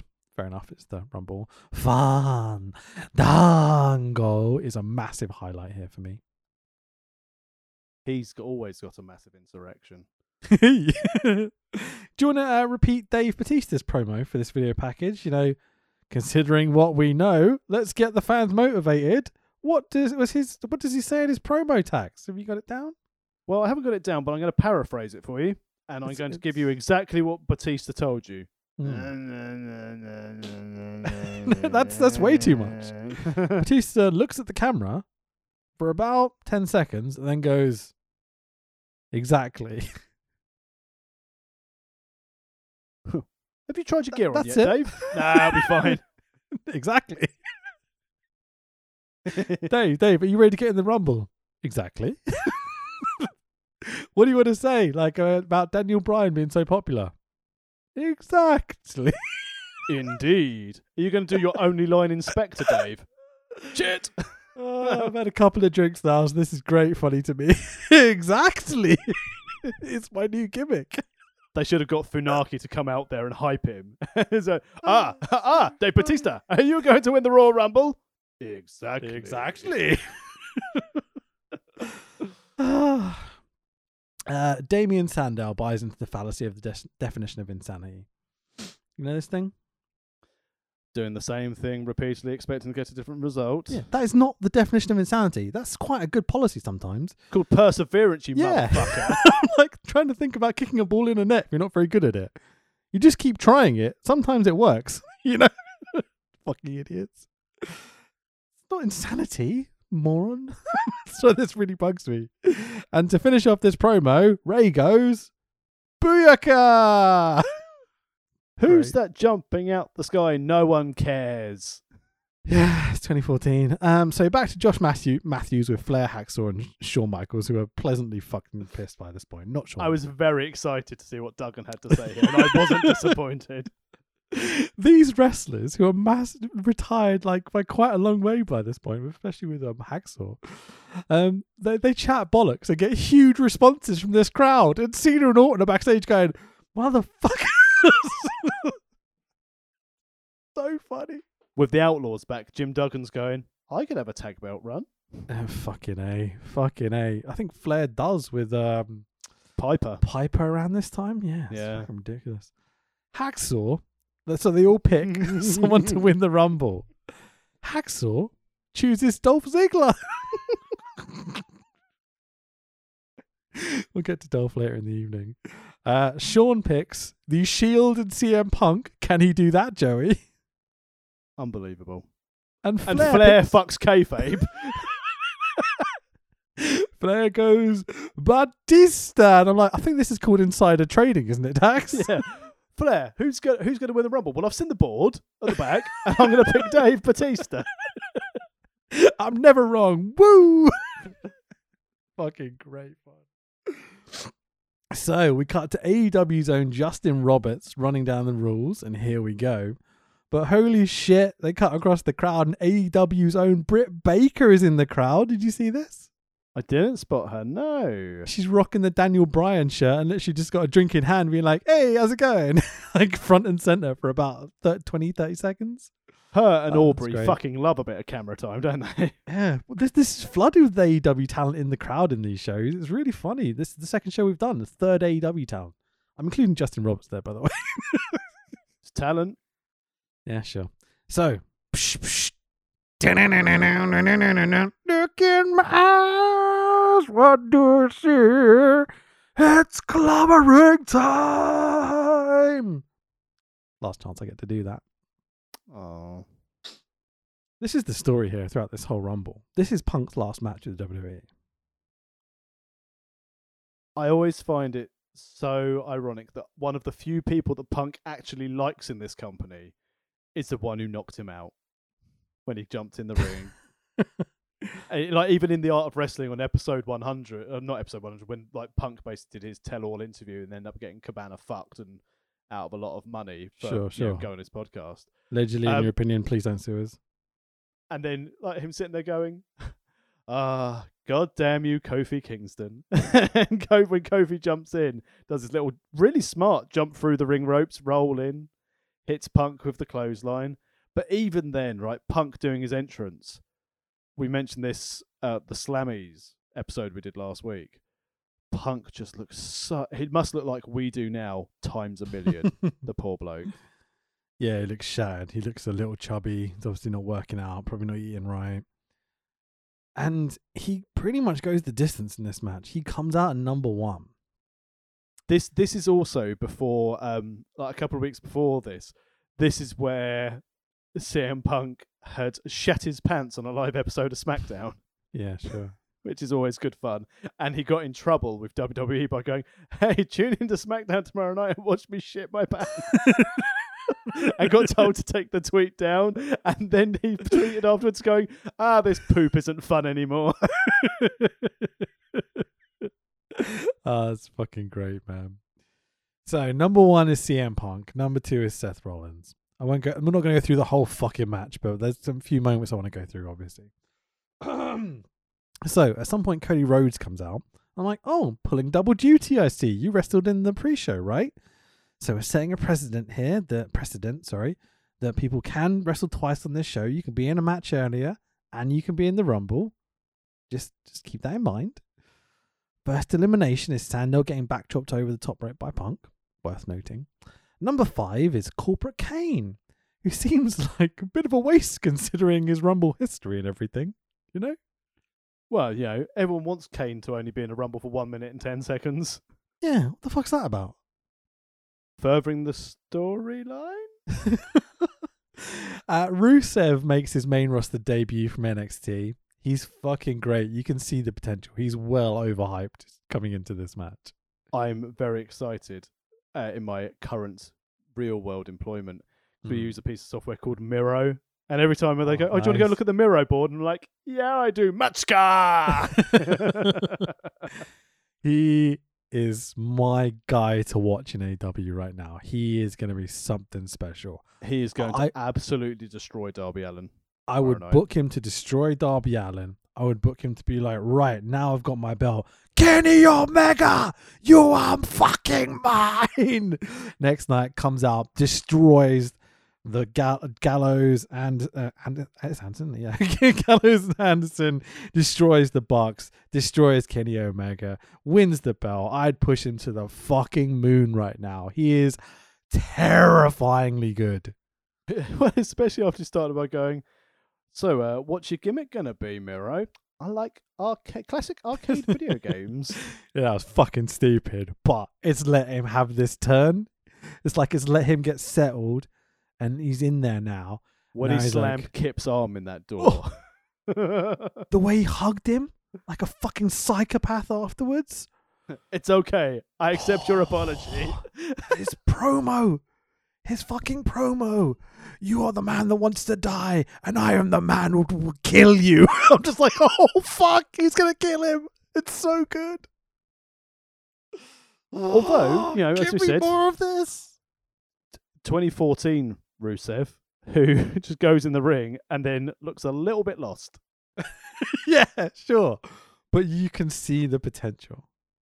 The second he's in the ring, the fans are like, USA, USA. Because obviously Swagger comes in. We'll talk about that in a second. And this is the All-American bollocks and stuff. But he looks like a terrifying character. You know, he needs developing his time. He's very green. But I don't know, watching this here, maybe it's just because I know who he is and where he goes and everything. But to me, this looked like one of those debuts where you're like, okay, might have something here, you know? You know, he was the only NXT wrestler in this Rumble, and the fact he had to be eliminated by 4 people goes to show how important he was in their setting the scene for him. Mm-hmm. And again, fair play to Rusev when it was like, yeah, I had sex with my wife in that tank before we went out to WrestleMania. What do you mean tried? Yeah. So Oh, Miro. Oh, Lana. Oh, Sure. Miro. I've seen a love couple that of videos of them like on their streams and stuff. They seem like amazing people. They seem really funny and just like genuinely cool. I enjoyed, again, to not really, you know, make myself look even more stupid than I normally do. I really enjoyed it when Lana was on Total Divas and they got Rusev to come along, and Alexa Bliss had her pet micro pig, and Rusev was like, "Why have you got that?" And she was like, "It's my pet." And Rusev's like, "No, I'd eat it." Oh, he's the fucking best, man. He's so funny. So, Jack Swagger enters at number 7, accompanied by casual racist Seb Coulter, who has a sign that reads, every 90 seconds, another illegal sneaks across the border. I'm like, just in case that gimmick was too ambiguous, you know? I'm interested to know, as a man who works in stats and compliance, where's his reference? Where's his glossary? Where's his appendix? It took me a minute or two to realise he's referencing, every 90 seconds in the Rumble is what he's referencing. Yes, but it was very cleverly done. Goldust enters at number 10, and honestly, we're a third of the way through probably my favourite gimmick match of the year, and it's boring as fucking sin. Nothing has happened. As an interesting comment, so, and Yeah. again, the first 10, it's starting to look all right, but this is January 2014. We are currently recording this in May 2021. I'm going to list you wrestlers 1 to 10 who came out on this show, and you can tell me if they're active in WWE, which, in fairness, for this, isn't too bad. So, CM Punk, obviously, we're going to find out what happens to him. Seth Rollins, still there. Damien Sandow, no, he's wrestling in NWA. Cody Rhodes, wonder what he's doing these days. Kane, still knocks around. Rusev, It's Hall of Fame he's done, you know, but yeah. yeah. Rusev, AEW. No. Swagger, AEW. AEW. Kofi, Yeah, just about. Jimmy Uso, Jimmy's great. Goldust. AEW. So that's 1, 2, 3, 3. 4 of those guys in No, 3. AEW. No, Oh, okay. Cody, Yeah, Cody, So we've got 4 guys in AEW. 1, 2 retired, and 1 wrestling active. elsewhere. Mhm. That's not too bad for my worry that this is just going to be all these wrestlers in here. So that's not too bad. And as we said, so yeah, well, What's the point you're trying to make? I'm very confused.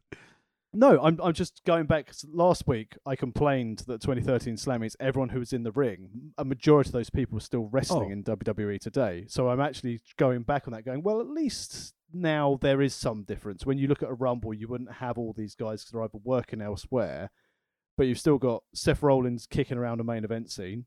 But I think It's not 4 too of bad. them willingly left. They chose to leave. It's not like they were forced yeah. out or fired or anything. None of these guys, Cody, Goldust, Swagger. Swagger was released. Rusev wanted to go and was released.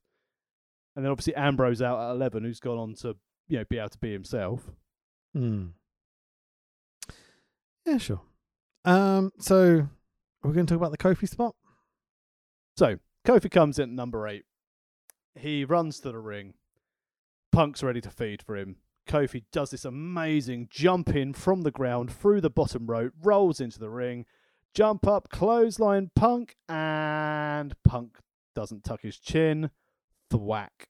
Smacks his head into the canvas. Ouchie, ouchie, concussion central. That isn't the spot I was thinking of, but it's still good. So is this the bit where he actually knocked him out? Like he actually has a concussion here? So this is the Kofi's entrance and his first move in the Rumble is where Punk Damn. has said this is where he got his concussion. Because I knew it happened at some point, but I didn't know that's where. I can't remember. I haven't listened to the See, now, so obviously I was going for the storyline element of Punk. You just want to have Kofi Kingston being quite good at jumping. Yeah, sure. I mean, Kofi always has a spot in the Rumble, you know. But it's the fact that Punk went through this with the big cyst on his back that he's talked about, which I did keep an eye on, but I couldn't see. I'm assuming it's beneath his trunk line or whatever. He's got a concussion. He looks fucking exhausted and worn out immensely. He's not getting pushed, even though he's the second most over guy on the show behind Daniel Bryan. And it's you don't feel resentful for him just being like, "Fuck you," and just walking away. I don't blame him at all. No, not at all. And also, right, so Punk's in this Rumble for 49 minutes and 12 seconds, and they only allow him to eliminate 3 people, which he does in the first 10 minutes of the Rumble. So that means for the remaining 40, he's pretty much in there. He's just being kicked and punched until he's eliminated 4. Let's talk about his elimination now as well. So we get to the last bit, right? And Punk's one of the very last people in the ring. Final 4. And Kane, who was eliminated at number 5, I think we said? He was the second to be eliminated. Yeah. He was out number 5. Came out number number 5 to go. and was almost immediately eliminated. Out of fucking nowhere. Just reaches in the ring, grabs Punk, drags him over the top rope, dumps him to the outside. Pops him through a table. Pops him through a table. You know, for good measure of it. But that's it. No clever spot. No real reason or purpose or anything like that.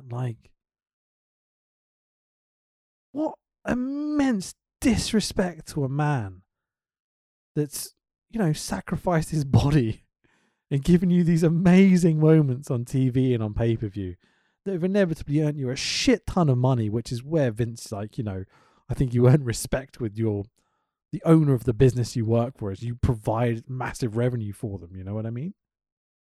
It's also not great that he says in this interview, and again, it's Punk's word versus other people's, but he was basically saying when he went to the referee, he was like, "Referee, I've got a concussion," and the referee apparently said, "What do you want me to do about it?"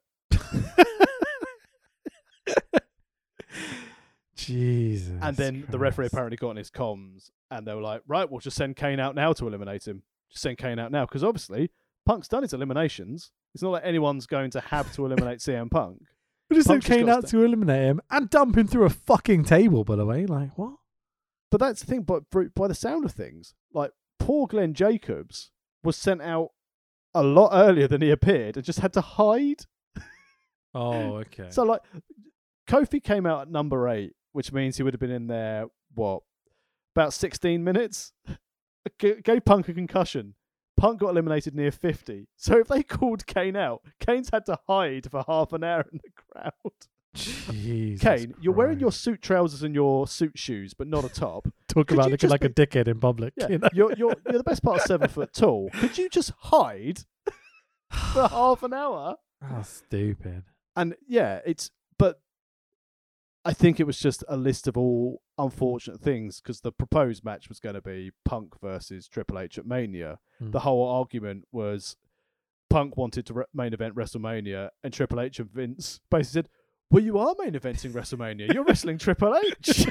And that's the point where Punk went, "Thanks, guys. Thanks very much. I'm going." I'll never forget that line. Yeah, that's a classic. Yeah, You are in the main event.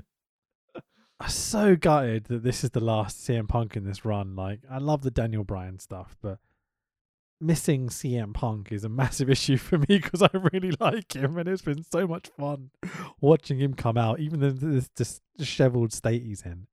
It's still one of the best entertainers, you know? He blows kisses to the crowd at his entrance in this match. And I fucking burst out laughing. So I'm like, what an obnoxious thing to do. Even as a face, still getting cheers. And I'm like, he's so over. It's crazy. He's being very sensible with his comments, what he's making at the moment. He is open for business if there's something that interests him. He's obviously teasing Will Ospreay with things like that if he wanted to go to Japan to wrestle, but I don't think they'd care. I don't think he'd get as big a pop factor if he disappeared off to New Japan. No. To do it, I it has to be. It has to be AEW because it would be the middle finger up to Vince. Yeah, it can't be WWE because of the history and the simple fact that they don't know what the fuck to do with him because they're fucking twats. If he goes to New Japan, I suspect that'll be the thing in the back of his head. Is like, oh, I could go to New Japan. It's such a cool style, and I do MMA, like, you know, all this sort of shit. Simple fact is that he's not a priority. He's not as good as the wrestlers they have there, and they don't do as much story as AEW will do for him. AEW have got Sting, and it may not be the best, the most entertaining segments in the world, but they know they constantly book him and they constantly give him things to do, and he ain't fucking wrestled. He's done that cinematic match and taken a power bomb that was horrible to see him take. But, you know, as much as Punk may not want to work or may want to work, AEW will work around that, you know? I just look at, like, list you the matches he can have. So obviously, considering that this was his debut, so he wouldn't have had a chance to wrestle Rusev, because obviously this is Rusev's debut on the main roster. Punk leaves, so you've got Miro, Punk. Obviously, you've got Kenny and Punk. That would be good. You can have things like, I mean, imagine having Lance Archer against Punk. Yeah. Even give me like Ricky Starks and Punk. Yeah, sure, absolutely. He could work with so many guys. Darby Allin. You know, there's a whole bunch of guys he could work with. He won't be wrestling Darby. He won't be wrestling Darby Allin because he's going to die on Wednesday. Yeah, pretty much, man. But going back to 2014, it always felt like it was so obvious to me that in a year, 2 years, you rock an Austin, Daniel Bryan, and CM Punk. It seems so fucking obvious to me. You build them both up as faces. You put the belts on them. Whatever you have to do. You build them up as your ultimate babyface guys. They go a year unbeaten each.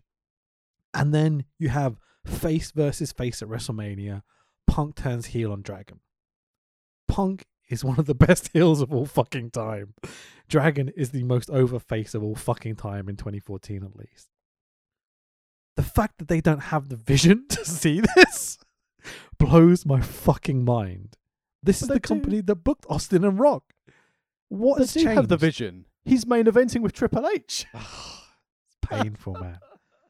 So painful to know this is how it ends. I'm like, how fucking stupid are you? And look at the consequences, you know, 17 years later. How's Raw doing, Vince? How's SmackDown ratings doing, Vince? I know they're making good money.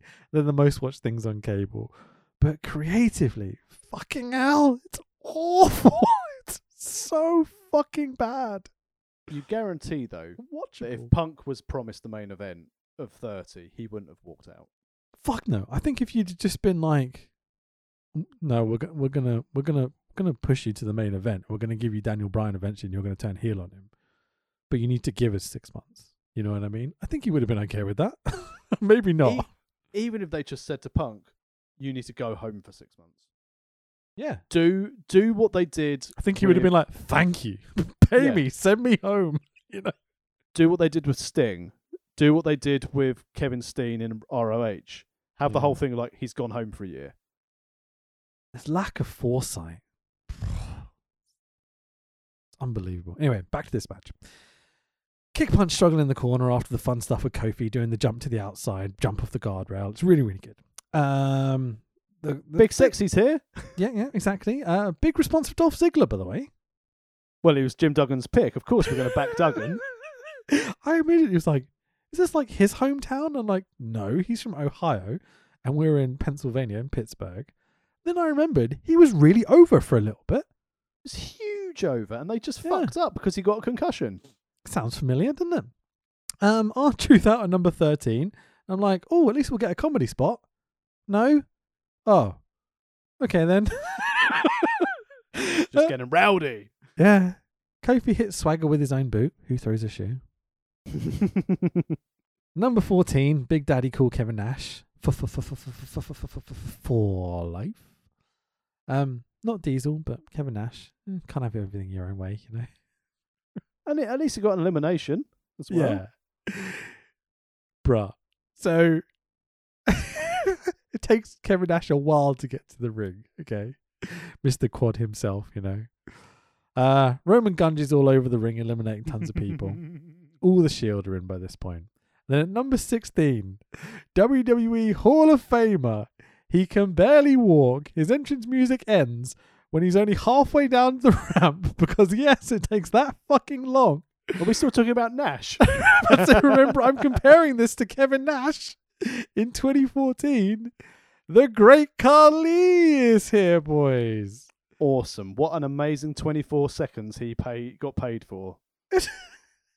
It takes him 20 minutes to get to the ring, Dax. Fuck, man, he can't walk. You feel so sorry for the dude. Like, he's so big and his knees just like, nah, man, we're out of here. Unbelievable. Yeah, unbelievable. Yeah, he gets immediately eliminated by the Shield. I'm like, oh, okay, fair enough.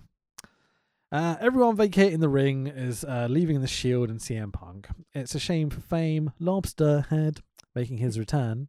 Should I do it better than that? There's two men in lines. Gets a really good response making his return. Lobster Head massacres the Shield. Number 19 is Fandango. Everyone has a lovely time a bit. Goes back to silence. Number 20 is Michael Nee's favourite wrestler, El Torito. Torito. El Blanco. He's a very white-looking little Torito this evening. Punk and Torito get a standoff, and I'm like, finally, a spot. It took 20 people. But, like, you know, we get a funny spot in the Rumble. I guess Kofi had his thing earlier, and there's a few things, but whatever. They do an awesome standoff. Torito runs at Punk. Punk just puts his hand up and goes, no, which gets a huge laugh. Sweet Hez has a spot until Fandango destroys El Torito with an elbow, which I pissed myself laughing at. Nothing like seeing a grown man punch a midget.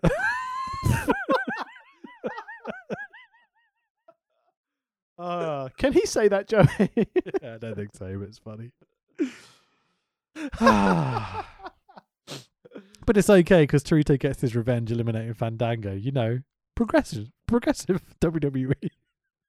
That's right. Dolph Ziggler, R-Truth, The Great Khali, Jimmy Uso, Jack Swagger, Rusev, Uso, Bradshaw, Rowan, Ryback, Del Rio, Mysterio, Langston. They don't eliminate anyone, but El Torito does. Yep.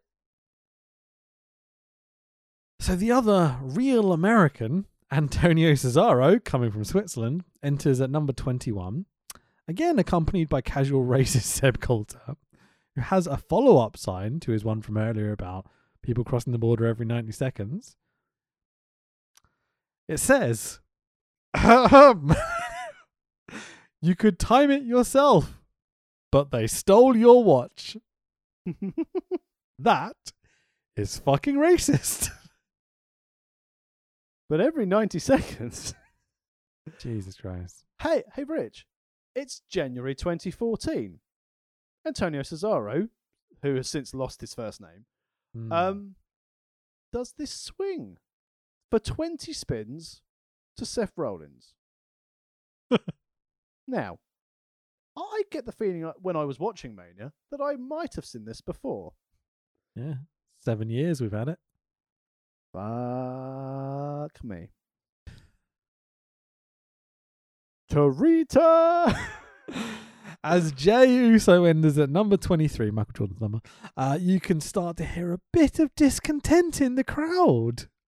I'm like, oh, still 7 to go, though. Maybe they're saving Dragon for the big, the John Cena spot, number 30 maybe. Or, maybe they'll do the funny thing and have him come out at 27 because that's the spot that most people have won the Rumble for, didn't you fucking know?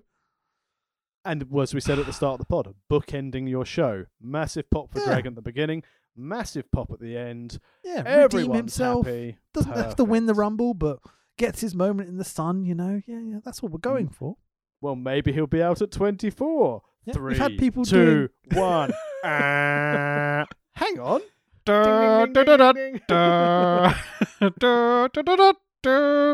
you think JBL knew he was entering? Oh yeah, definitely. Okay. Bradshaw knew he was entering, so Roman Reigns could eliminate him. Followed 'Cause the by spot's there, yeah. followed by me looking at this, going, did I last longer than Bradshaw in all my battle royals combined in SEPW, or did he just beat me in this one appearance? Well, he's got more time than me, that's for sure. Got to have a gimmick. Got to always be the first one eliminated. That's funny. That's funny shit. Fucking A, bro. Number 26. Ryback gets lost in his own vest as he enters the ring. Feed me more. He's so funny. He's got like a sleeveless, sideless vest on. It couldn't be easier to take off. It's got no sides, no sleeves. And he goes, bruh! Gets stuck on his head. I'm like, yes, I love Ryback. It's always good for a bit of banter, man. Fucking moron. Recently retired Ryback. I love how the crowd sarcastically go, Goldberg! Goldberg! Oh, it's so fucking good. And the only time anyone's ever had a much more witty retort than that is like the night after Mania 19. And they're going, Goldberg, Goldberg to The Rock. And then The Rock turns around and goes, hey, don't think you're clever because you know The Rock's accountant, Ira Goldberg. It's good stuff. Seth Rollins and CM Punk, 1 and 2, are still in here 40 minutes later. Very impressive. Especially with a concussion and all that sort of bullshit. Number 28, Batista making his return. Reasonable little pop. Mana, shorts right up into my ass crack. I walk alone to the seamstress. Good wrestling theme. Very good wrestling theme. Much more fun when you watch Woods do the entrance, though, Yeah, as a sure. fan.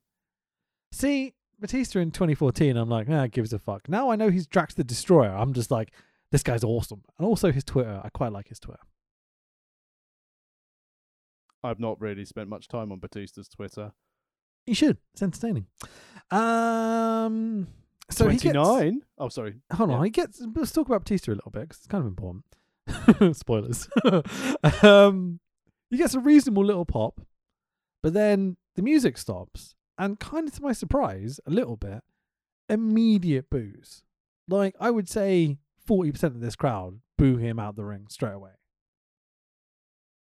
Well, going into the Rumble, you know how all around this time it seemed to be quite popular to start having betting odds on professional wrestling.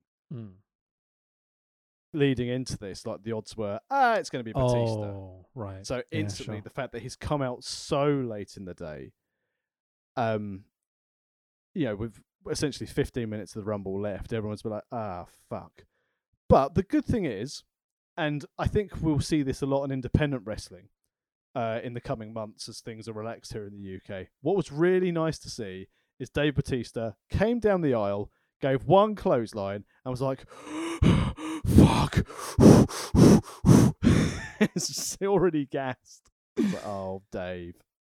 So, but yeah, Batista eliminates a couple of people, including Bertie River. So, I mean, I'm going to subtly say this. There's that lame wrestling channel that I'm not the biggest fan of. Yes. Did you notice that this week they promoted Del Rio's side of his woman beating and kidnapping story?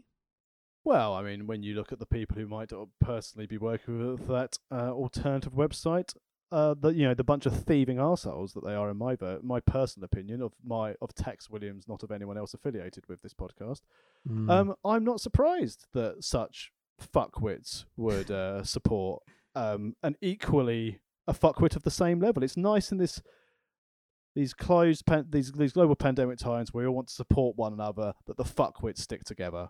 Yeah. Turns out probably that you'll end up going there and all of the people who work for that other website and also fucking Del Rio will probably go, yeah, COVID's fake and vaccines are shit, aren't they? On the same subject, not the COVID bit, but the bit prior to this, if it was a really lame way of putting it, you might want to check out Rob Van Dam's Twitter feed just to emphasize the point I'm making here. So Daniel Bryan chants as 29 is Big E. So we get Daniel Bryan. Crowd are just like, so you're going to give us Daniel Bryan, right, Vince? At this point, This was brilliant because we got the countdown. So fair, good old Big E coming out the end, and then you had the countdown. Everyone stands up. Hang on. Yeah, so it builds and it 10, builds 9, and it builds. 8. Yes, yes. The desperation for their hero. You know? And they even do the dramatic pause. So 3, 2, 1. Everyone, you can't cut the tension with a knife as they're getting ready to welcome the champion of champions, the hero of our series. And what do they hear, Rich? Booyaka, booyaka! Who's that jumping off the boat? For the first time in Little Ray's career, he hears boos. The man who has never turned heel in WWE once in his whole career just gets 15,000 people going, no, that's not what we wanted. What are you doing? Where's Dragon? What? Ray gets in the ring, the music calms down, and all you can hear is Daniel Bryan. I mean, genuinely, that was it. The whole place just lost its, and not in a good way. Yep. Like, and no now, coming back from this. And now you're in the stage where Rey Mysterio, the ultimate babyface, and Big Dave Batista, anytime someone hits them, it's like, Batista and Rey, the two most hated heels in the business, in the ring. It's fucking great, man. There are 4 or 5 humongous edits on the network around this time where they're definitely cutting out the response and some of the chants and stuff. I seem to remember there were like lots of like fuck this match chants and things of that level that they've definitely cut out. So as people get eliminated, the boos start to grow. Until a few people get eliminated, then there are huge cheers. My favourite of all, genuinely, poor Rey Mysterio, when Rollins chucks Mysterio out and Rollins gets the biggest pop of the night. And just to rub it in, there is like Daniel Bryan as he gets eliminated, and you're like, it's not his fault. I understand, it's fine. So just to kind of finish this off, we get some Shield issues. Roman ends up eliminating Cesaro, Ambrose, and Rollins all at the same time. So we're left with CM Punk, Roman Reigns, Lobs the Head, and Dave Batista. Everyone gets a finisher, and for no good fucking reason, Kane jumps up on the apron, grabs Punk out the ring, etc., etc. What a crock of shit. Can't believe we don't get to see CM Punk anymore. For me, it's the moment CM Punk gets dragged out the ring is like, that's it. That's the last hope of me giving a shit about this. 15,000 people are just like, what? That was like the one thing you could have given us to make us somewhat okay with this was CM Punk winning, or at least being in the last 2. And just to disgrace them like that, just to be like, nah, fuck your money. Fuck you for buying tickets to this. We're just going to shit on it, but just by dragging him out of the ring, you know? That guy wasn't even in the fucking match anymore. But it's gonna set up that main event feud. He's gonna be in the main event of Mania. He doesn't need to win the Rumble. Crowd finally turn on this match entirely. All interest is gone. Boos and chants of no, no, no flood the arena. Great work, Booker Man. Roman eliminates Sheamus, getting 12 elimination. I mean, Roman. Genuinely, yeah, because they're like huge anyone but Batista. The most over Roman's been in the face. Sure, yeah. So at this point, Roman breaks the eliminations, breaks the record for the most eliminations in a Rumble ever. You can obviously tell they've got big plans for Roman down the lines. I wonder how that worked out. It's good now, but it was pretty bad for a while. We're left with Roman and Batista. And the crowd starts to get behind Roman. Feels like it's because, at least it's something different. Another huge edit point here. I suspect they cut out lots of chanting and all sorts. Roman, the heel, getting big cheers. Batista, the face, getting big boos. Batista throws out Roman. What? Like, no clever spot. Nothing, just lob out the guy, and that's the match, yeah? Fucking hell. And this is the thing, right? And I was, like I said last week, I was like, oh, well, imagine this whole booking decision if it was purely to troll the fans to make them want Dragon even more. But the only reason, well, as we've alluded to, the reason why things change up now so drastically is because Punk walks out. Yep. I can't kid myself genuinely anymore at this stage thinking their plan all along was to dangle that carrot with everyone in the Rumble, not have him be there, and then have him come in to be the wonderful champion that we want him to be. Because had Punk not left, Punk would have wrestled Triple H, and they would have still left it as Big Dave and Randy, because Big Dave's just won the Rumble, and we all know the winner of the Rumble gets to fight for the belt. And as there's only one belt now, that's your main event. Yep, I fully believe that. I fully believe that they've gone, oh damn, CM Punk's gone. We can't stand all these chants on TV every week, even though he's not going to be here. Let's give them Daniel Bryan as a distraction. Let's give them what they want, And still no fucking ice cream bars. Fucking A, brother.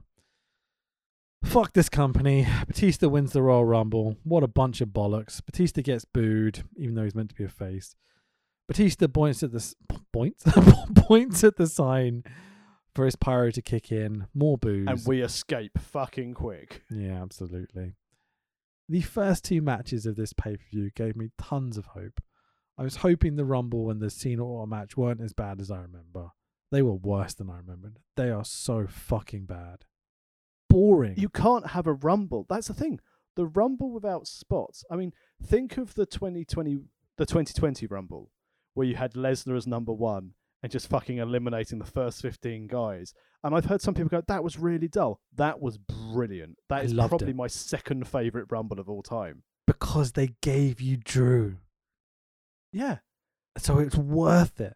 It's like, also, yes, if it was just Brock fucking eliminating people, I still would have even loved that. I'm going to be honest. I thought it was fucking amazing. I would have loved it if they'd gone all the way through. They could have gone all the way through and he beats everyone 1-30, which would be hilarious. I still think they could. I still think they could, dude. It would be amazing. And even then, when they had Keith Lee come out and had the camera cut to it, and Lesnar goes, "Fuck, big boy!" Oh, big boy! And he was dancing along to like MVP's music and stuff. I'm coming. So fun. I love Brock. Oh, I want Brock all the time. But then he would ruin it. It has to be a special attraction. I get it. I totally get it. But like you said, the first two matches of this card had two of our favourite wrestlers of a WWE product. And hands down, from my memory, this is the worst Royal Rumble I've ever watched. Yep, absolutely. I've watched the really early ones, and they've got fun silliness all the way through them, even though it's way more just punch, kick, brawl in the corner, or whatever it is, struggle in the corner. And there was always a moment. There was always a feud, and I know they teased it with the Shield, and I know we've got the cane pull out, but it was shit. I remember a Rumble where you had Randy Savage run down the aisle, jump over the top rope and start beating the shit out of Jake Roberts, throw him over the top rope and jump over the top rope to go after him. And it's those moments that you go, this is great. And no disrespect to Kofi, you doing a long jump from the railing to the ring, whilst it's impressive, is not a memorable moment because we know you're athletic. And then you fucking flunked it a few years later going, I've landed on some pancakes. Yeah. It's like, I don't mind not giving me what I want as a fan, because it's storytelling. Like, I watch a TV show. The people who I like in those TV shows don't always win. Sometimes they die because it makes you care more. Like, it's just good storytelling. This is not that. This is, we're just going to give you all the people you find incredibly boring and tedious, and we're going to shove them down your throat until you fucking like them. And it's similar to what this other program I watch at the moment called Daniel Levy. And all I have is shit thrown down my throat and told to like it.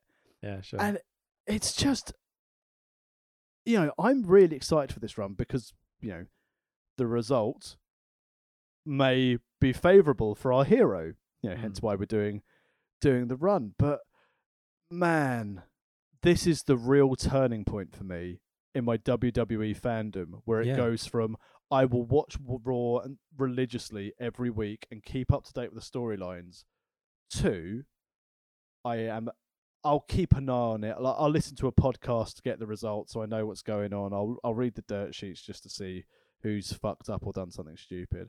But it's just got 100%. to the point now, and I thought originally that it's because since my daughter was born, I was like, well, I literally have no spare time, and if I'm gonna have spare time, I'm not gonna dedicate 3 hours of it to watching Raw every week. If I've got free time, I'm gonna do what I want to do. And I thought, well, maybe that's why I dropped off being a massive watch every week fan. But this is 2014. This is 3 years before my daughter was born, and I remember after this, and after Punk had gone, after Dragon had medical issues later on in the year, and sort of sometimes had to relinquish belts through getting hurt, etc. I had no interest. There's no characters that interest me. And the problem I find at the moment with the WWE product is that the one wrestler who I thought could have reinvigorated my interest in the business turns out he's a massive wrong-un. Allegedly. And then I'm sitting there thinking, well, who have I got left to really sort of bank on from NXT to come up and have a good time? Keith Lee could have been great. Give me Keith Lee and Brock. That'd be nice, but they won't. Give me Karrion Kross and John Cena. Don't bring Karrion Kross. Just I don't mean to cut you off, but do you know something that I think it was actually Tempest or Luke pointed out on today's pod stream that made me go, oh God. Think about the guys on the main roster you don't really want to watch wrestle. Okay? So I'll start with Baron Corbin. Who else would you not really want to watch wrestle? It's quicker if I just list who I would. but there's that mid-card vortex of just guys that you're just like, really? Do we have to do this? So Miz, Baron Corbin, Humberto Carrillo, Angel Garza. It's funny. But think about when guys come up from NXT. Who do they always put them with? It's Baron those Corbin, guys. The Miz, And John then Morrison's what happens? hairstyle. Then what happens to them? They disappear Bye. off TV. It's like this formula doesn't fucking work. Why do you keep doing it? What we could also do is bring up some really good talents, and we'll call them Teabag and Slapnuts. Jizz. Jizz. And Mercedes Martinez sitting back down in NXT going, whoo, I dodged a fucking bullet there. But we'll put two of them on TV without masks, but we'll keep the names, right? Yeah, the names are the good bit. Mackie D and Teabag together. Oh my days. Poor Donald Judge. But this is the thing, isn't it? And this is what we're finding 2 episodes into the story. The fans are telling WWE, this is what we want. We want to have the babyface chase. We want to have the new babyface They're pretty chase. fucking vocal about it, mate. It's like 2 hours of chanting Daniel Bryan on this show. But have you noticed it? And again, I think the last 12 months it's difficult to judge. Well, I say it's difficult to judge. It's impossible to judge because you've not really had fans. And the Mania fans were there. They're getting away with a lot of shit, aren't they? Oh, man. When they start touring, if they start touring, and that's a big thing, because Vince at the moment has control over everything. He doesn't like being told what to do. But you know, I don't want to sort of diverge too far off because we've gone quite long again. But yeah, this was the turning point for me. Genuinely, this Rumble, when it's a case of you are not going to follow what your audience, your paying audience, wants to try and encourage you. And this is the thing. Had they gone with Dragon and they put him in the Rumble and he not won, but got to the last 2 and then have Batista throw him out and then they tease that and then that goes on to Elimination Chamber or something like that, I'd accept it. Yeah, that's where you're like, that's good, solid storytelling. No problem with that whatsoever. I'd not give you at all and hope you'll just forget about it because this is the guy we want to push. Fuck you guys, you know. And it just goes back to the whole thing, you know, the customer's always right. And at the end of the day, WWE's customers are saying, this is the product. Daniel Bryan's the PlayStation 5 in the current terminology. Everyone wants him and not everyone can get him. Well, I don't know about that. He wants a PlayStation. Got a PC, son. But it's a sought after You just commodity. tapped into my gaming mentality there of like, Alpha Club, I'm the top dog. Fucking PlayStation nubs, get back on them. But anyway, it's a sought after commodity. Here's Bitcoin. I want some Bitcoin. There you It's go. really I've got high some of value. that. Yeah. Oh, fuck off. I sold all my tired. Bitcoin actually. I'm buying a house. That sounds Yeah. much more grandiose than it was the £3 of Bitcoin you sold. I sold all my Bitcoin. I bought a house. So we need to round this up because it's getting quite late. So this Two is episode cornflakes. 2. Two yeah, cornflakes. yeah, this is a 2 at the very most. And those first 2 matches are world-class fun. But They're the rest of it fortified is cornflakes, and the rest Yeah. of the rest of the cereal just brings it down. It's like when you've got It's a bowl of so cereal, and you've bad. got those 2 rotten cornflakes in there, the Yeah. black burnt ones. It's like you can Yeah. give me the best meal in my existence with the best fillet steak, like the best, potato dauphinoise, like whatever. If you have a big dog shit on the plate as well with it, I'm not going to eat it. I don't know if I'm more entertained by your fake accent for dauphinoise potatoes, or I just go, and if you've got this lovely fillet steak and a dog shit on the plate, where do you eat? Do you only buy WWE apparently. So there we go. Do you only buy your meals with Bitcoin? So I feel like this is the low point. I have high hopes for the next 12 weeks. I think we're doing this. Got a long way to go. Yeah, I mean, at least I know I get the insurrection I need at the end. Yeah, I was about to To say the finish off. insurrection. Guns So all I can over gun your you for- insurrection. But I also am a little bit apprehensive because obviously Mm. WWE, I'm sure, were convinced they'd be able to get Punk back after a month. So we're not going to... I think WWE, like... Yeah. Because, like, Vince... The Punk's delusion even is real, said- Punk's even said, like, a couple of weeks later, after saying, I'm not fucking working here anymore, and the Vince texts him going, you ready to come to work, pal? And Punk's like, fuck you! Fuck you, buddy. So, find out how this story goes. Join us next week for part 3, the 27th of January 2014 episode of Raw. I am at Fanboy Rich on Twitter. What are your social media, buddy? Social media? I'm at Social the medias. Tex Williams on Say it again, because I spoke over you. I'm at the Tex Williams on Facebook and Twitter. I will be recording some more classic content for Pro Wrestling All-Stars in the next week or so, so keep an eye out on the social platforms for that, one of my favourite promotions to work with. Absolutely. This is a lot of fun, man. Well, the show is terrible, but the podcasting about it is fun. I look forward to seeing you next week. But before we go, remember, if you like what we do, please leave us a 5-star review. It really helps us get found by other listeners. And if you also want to support what we do on the podcast, head to amazon.co.uk, search World of Wrestling Podcast, buy yourself a t-shirt, buy yourself a hoodie. They are very, very good. And to also help Rich and his football club, Spotify. Subscribe to Spotify. Buy Download Spotify. Subscribe to us on Spotify. Get all your podcasting needs. I can't believe I'm promoting this. They're not even paying us. All right, goodbye, everyone. Love you lots. Bye-bye.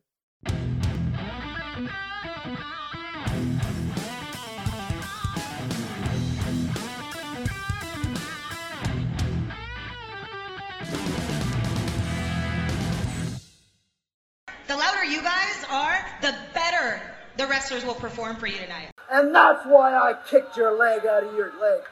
We're tough. We can take it, baby. You gotta penetrate in the back, baby. Oh, I can see what you're talking. Wait just a minute. Bonito!